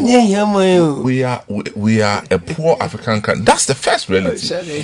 The second thing is that I am not sure there's one country, or maybe not. There are many countries where education is 100% everywhere. Mm-hmm. The countries that we look up to have very good schools, average schools, and bad schools as well. I'm telling you. I mean, in the United Kingdom, there are certain schools, if you ask my son or my daughter to go, I will take you to court. But the but is that in Ghana, we want to do a wholesale quality upgrade of every school. And it can't work that way. And by now we should know that it doesn't work that way. There's a reason a group of schools call themselves the Ivy League schools. Because they were identified, branded, people put money into it to bring it to that point.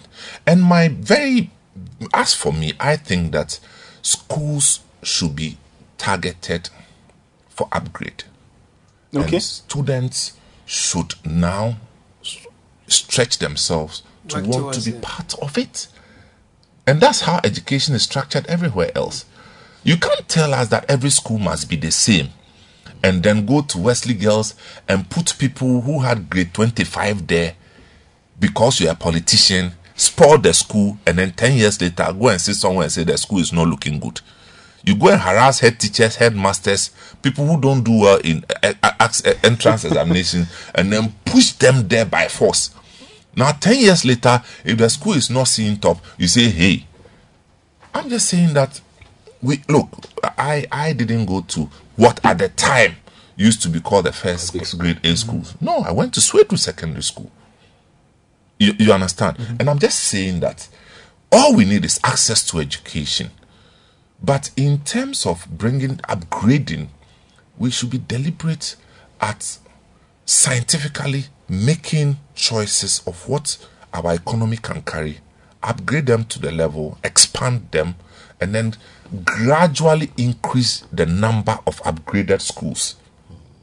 We can't, and I'm talking. Can't upgrade all of them. We cannot. No, you can say it, but you can't do it. And maybe the upgrade too should be based on the immediate needs of the economy, right? The focus on it. What I'm saying is that so that we don't, for example, give scholarships to people Boys Secondary School to do grammar was upgraded into the science college as we know. It was somebody's decision. Yeah. It's not all students who did it all. It's somebody who sat there and said, okay, let's take this school and push it to this level. And I'm saying it can be done. We saw back in the day Accra Polytechnic. We had Indian physics, mathematics teachers come from India to help upgrade it to the level that it. I'm saying that it can be done. But we can't sit and say that, okay, the policy is that all schools must be, and you don't have the resources. So you prioritize, you graduate them, and then upgrade according to your resources. Of course, with a deliberate strategy. If we don't do that, everything will go down. What the Achimota school of 30 years ago when we were in secondary school is definitely not the Achimota school today. Partly because politicians will force their children and their relatives who didn't make the grade to be admitted. And it's not just Achimota. All the schools that we know, your Accra Academy, your Prempeh College, your O'Reilly Secondary Schools, this is what we have seen. So we won't sit down 20 years after and pretend that it's Educhum alone who is causing anything. What is he causing? I'm just saying that this education thing should be treated like medical practice. Have you ever heard that a minister of health came and changed the curriculum for teaching medicine? No. Or have you ever heard any? This party came and said that we should change the curriculum for medical education. Have you heard some before? No. But as for education, anybody comes and they want to change it the way they feel. This is the problem. If we are ill-educated, we'll be ill-prepared to turn this economy around. We will sit down in deception and generate a kwashoko economy. Economy ne fushen na front to tom.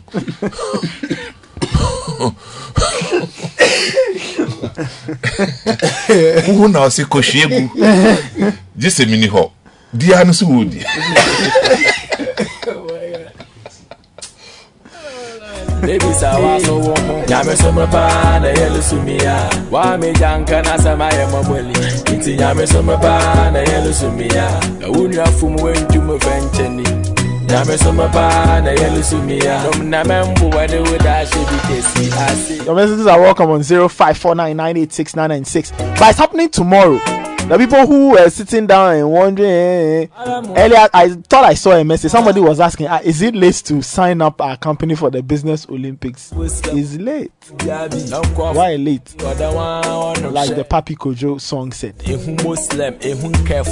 So it's happening tomorrow, 8 a.m. at the Eden Heights Sports Complex in Weja. Caleb, let's go to some of the messages. And then okay. So Francis Akwete inside Finland. Hello Nathan and team. I disagree with some men on the fact that there is nowhere in the world where nowhere. They never said nowhere. I said there are no many. Yeah. Where there are levels of quality in education. In Finland, the quality is at all levels, and whether in the city or village, this is possible because whether you are the president's son or daughter, you attend the same schools as everyone else. In Ghana, we don't have the quality throughout, not only because we are poor, it's because the politicians create something for the masses and then something else for themselves. That's what you say. Good morning, Nathan and co. Until we change our mindset from examination center approach to learning, this country will continue to rot. Why can't we have masters, PhD, and professors teach in the preschool, basic, and second cycle levels of education? Why should every PhD or master student want to teach in the polytechnic, university, or the training college? Until this archaic mindset is changed, we will continue to experience this in our educational system. PJ Kedia. I will put on the things fall apart. I can't was an entertainment touch. Chapuli wa school super. So like I was saying, the City Business Olympics happening tomorrow. The big day is here. Tomorrow, God willing, we'll all gather at the Weja Sports, at the Eden Heights Sports Complex, or in Weja. So if your company has paid and you have your spot tomorrow, come in very early, register, let's get crack-a-lacky. And the City Business Olympics is powered by City FM and City TV, partnered by Eden Heights, Doctors in Service Clinic, and sponsored by Mentors, Bethel Logistics, and Good Day Energy Drink.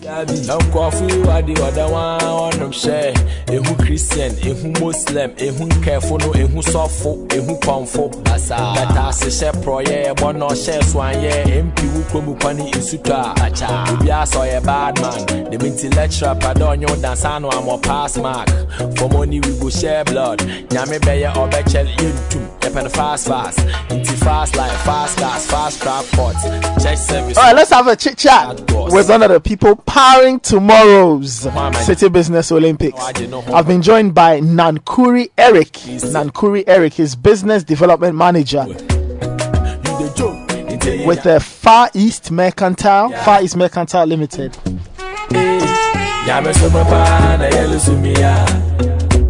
With Far East Mercantile Limited and Imperial Logistics. So Mentors, they are part of our sponsors for the City Business Olympics. And I love their line. They say yes to fresh. I like that. Eric, morning. How are you doing? I'm good. Good morning. Good morning. Nice to have you here. Eric, like I said, is with Far East Mercantile and the other people who are responsible for Mentos, that kind of thing. First of all, let's talk about Mentos' collaboration with the City Business Olympics. Okay, why did you decide that this year 2022 we are going to partner with City FM and City TV and sponsor the City Business Olympics? Thank you very much. Let me first of all indicate that I am here to represent my boss, Anthony Awotwe, who is the country manager for Ghana and West Africa.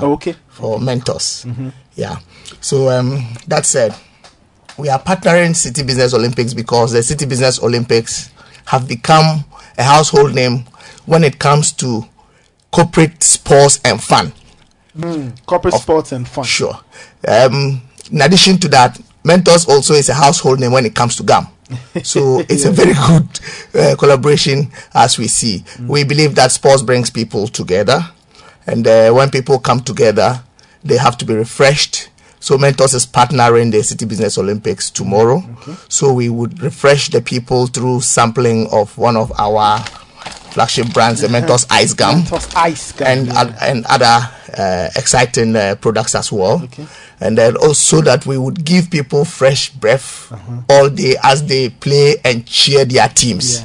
That's true. Wonderful. I mean, you mentioned Mentos. I see Mentos Arctic Mint, sugar free. You've mentioned the Mentos Ice. Tell me, for those who love their gum, why should it be Mentos and not any other gum? There are so many different brands on the market. Why should it be Mentos? Why should I pick Mentos and not pick brand B or brand C? My brother, is there any other gum you know other than Mentos? I believe that once you mention gum, it is Mentos and maybe the rest, if they exist. Yeah, so Mentos is a global brand. In terms of consistency and quality, we've been there. That informs how long this brand have been in this market, close to 20 years. Mentos will refresh you and give you that really fresh breath you need all day. That is the reason you should choose Mentos and not any other thing. Okay. Let's talk a bit about the Ice Cool campaign. No, that is past. We have lived beyond that. Now we are on Say Yes to Mentos. Say yes to Mentos. Okay, so the Ice Cool was done during COVID, I believe. Great. So COVID, we kept people, for example, to stay refreshed and fresh behind their mask. Which was very exciting. Okay, let's talk about the other products. We know Mentos. You mentioned Chupa Chups. What other product lines do you offer? So beyond Mentos, we have Chupa, as I mentioned. As you can see, this is a lollipop. We also have Chupa Sour Belt, very exciting, very sweet and sour for the kids. It's not filling, it's gelatin free. We also have Alpenlibe, it's an adult candy, but kids also takes it. It's made from caramel. These are really, I'm sure you might have heard Alpenlibe before. Yeah, I have. It's still there. It's still there. I didn't know it was. I met one of your colleagues at the reception who saw the lollipop and said, is Chupa lollipop still available? So we still have all these in town. Wonderful. Yeah. Okay. But in Ghana, we are currently actively promoting the Mentos Ice Gum, Mentos candy roll. It also comes in mono packs. We also have the ice gum. We have the 4 different variants or flavors. What we call the peppermint. That's the most popular one, the blue one, which is peppermint. We have the orange. We have Arctic, and we have spearmint. The Arctic is the black one. one. I like the orange one. Sure, we will bring some tomorrow to sample. It's really cool. Really cool. So you mentioned the Mentos. You mentioned the different variants: the blue, the orange one. You've got the Arctic mint. You've mentioned Chupa Chups as well.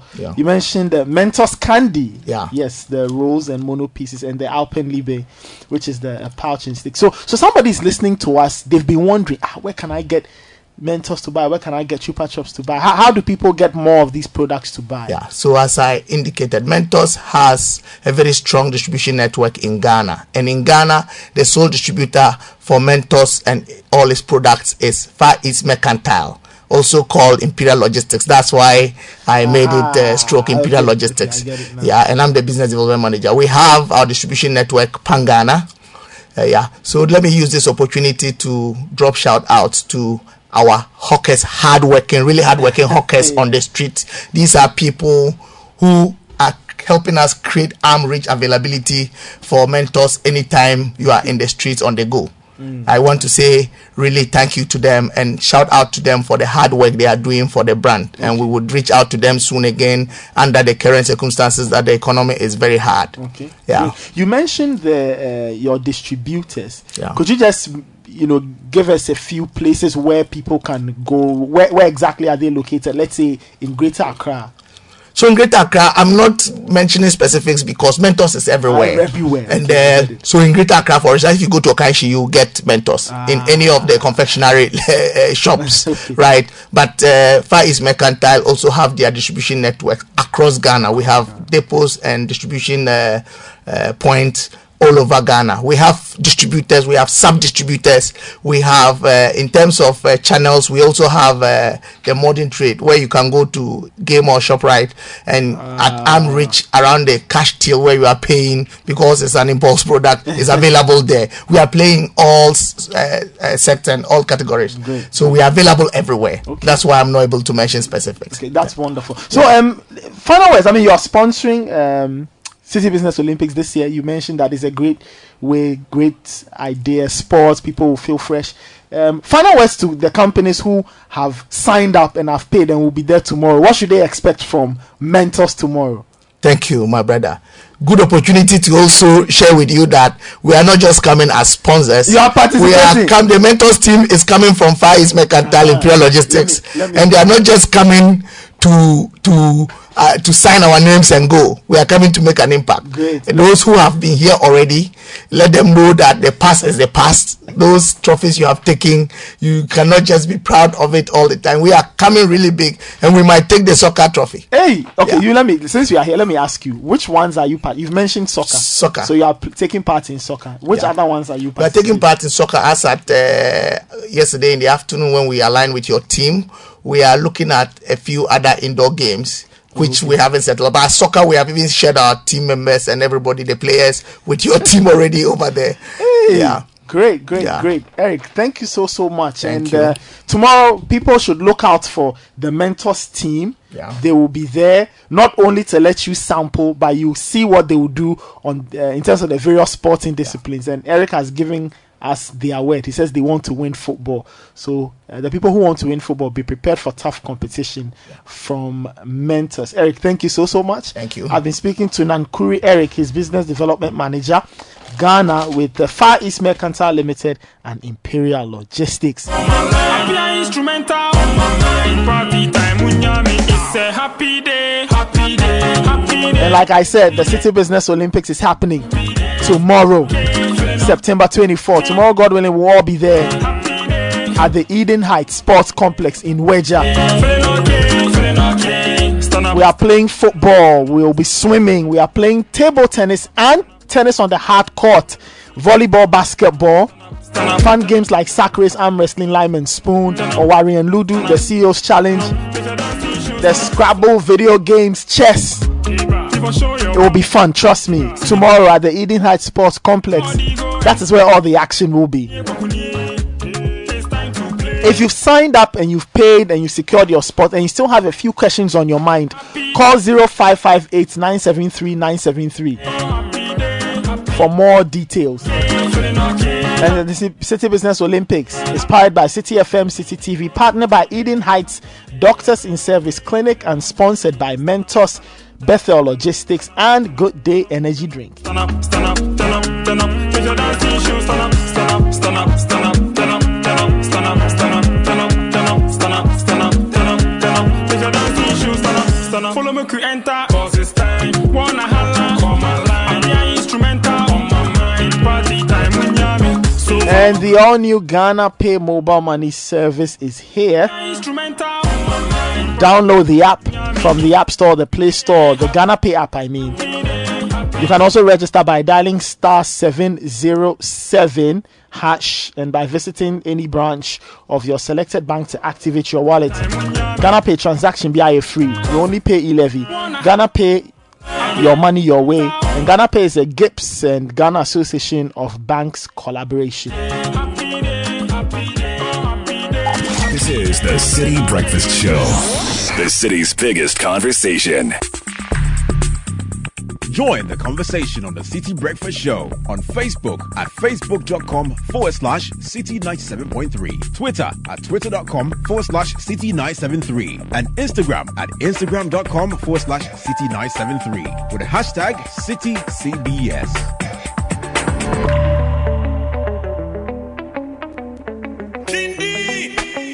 Yeah, baby, I like the way you shake body. I get money, and then you bring my encode. Yeah, I swear I like. So would you make sure you don't go sorry? Forget your worry. I dey come to spend so lash your money. Where? Yeah, yeah, bro, that I am bro. Yeah. Oh yeah, bro. Oh yeah, bro, that I am bro. Hey, yeah, bro, that I am bro.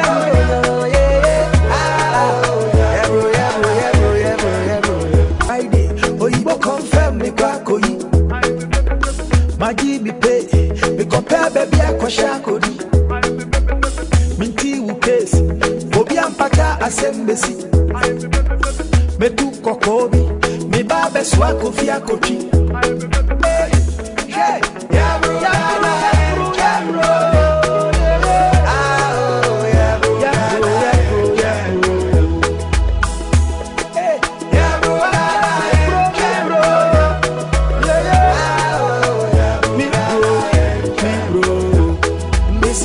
Many, Gradual Many, Wabina Gigi Weni, eh, Abuba Gigi Weni, Emre Papa Bini, Enti Shiji Weni, Jishi Weni, Kindi Buchi Weni, this is Shiji Weni,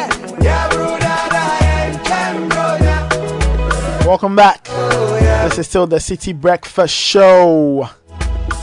Live on your dial 97.3 FM. We'll be wrapping it up in a few minutes. A couple of your messages and then we'll call it a morning. This one says in the UK there are first class schools which only take the best of the best, and not all communities have secondary schools.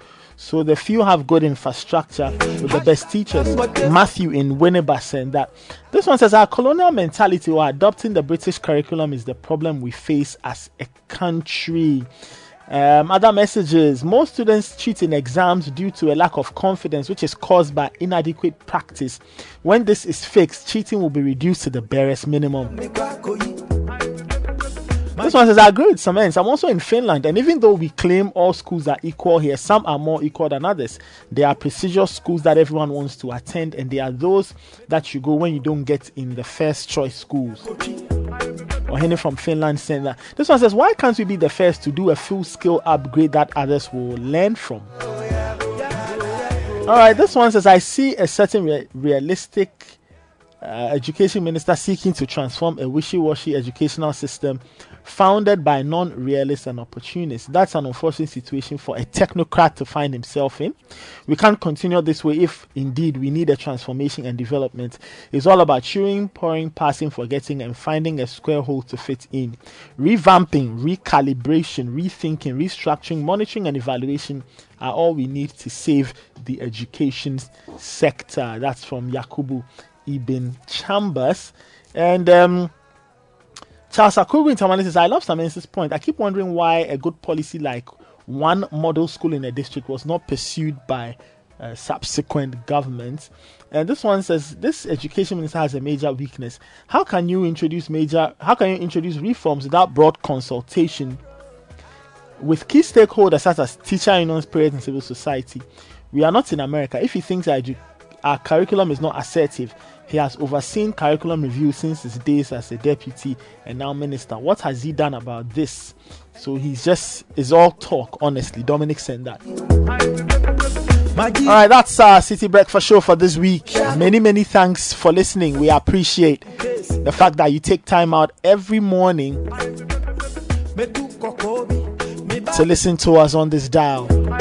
My name is Nathan Kwa. I sat in for Bernard Avle. You heard Godfrey Dakotoboafo. You also heard Caleb Kuda. Then you also heard Samens. Earlier, Daniel Cranting was here. Show was produced by Fred Jabano and Caleb Kuda. Godfred Odum, the richest man, he gave us support on technical.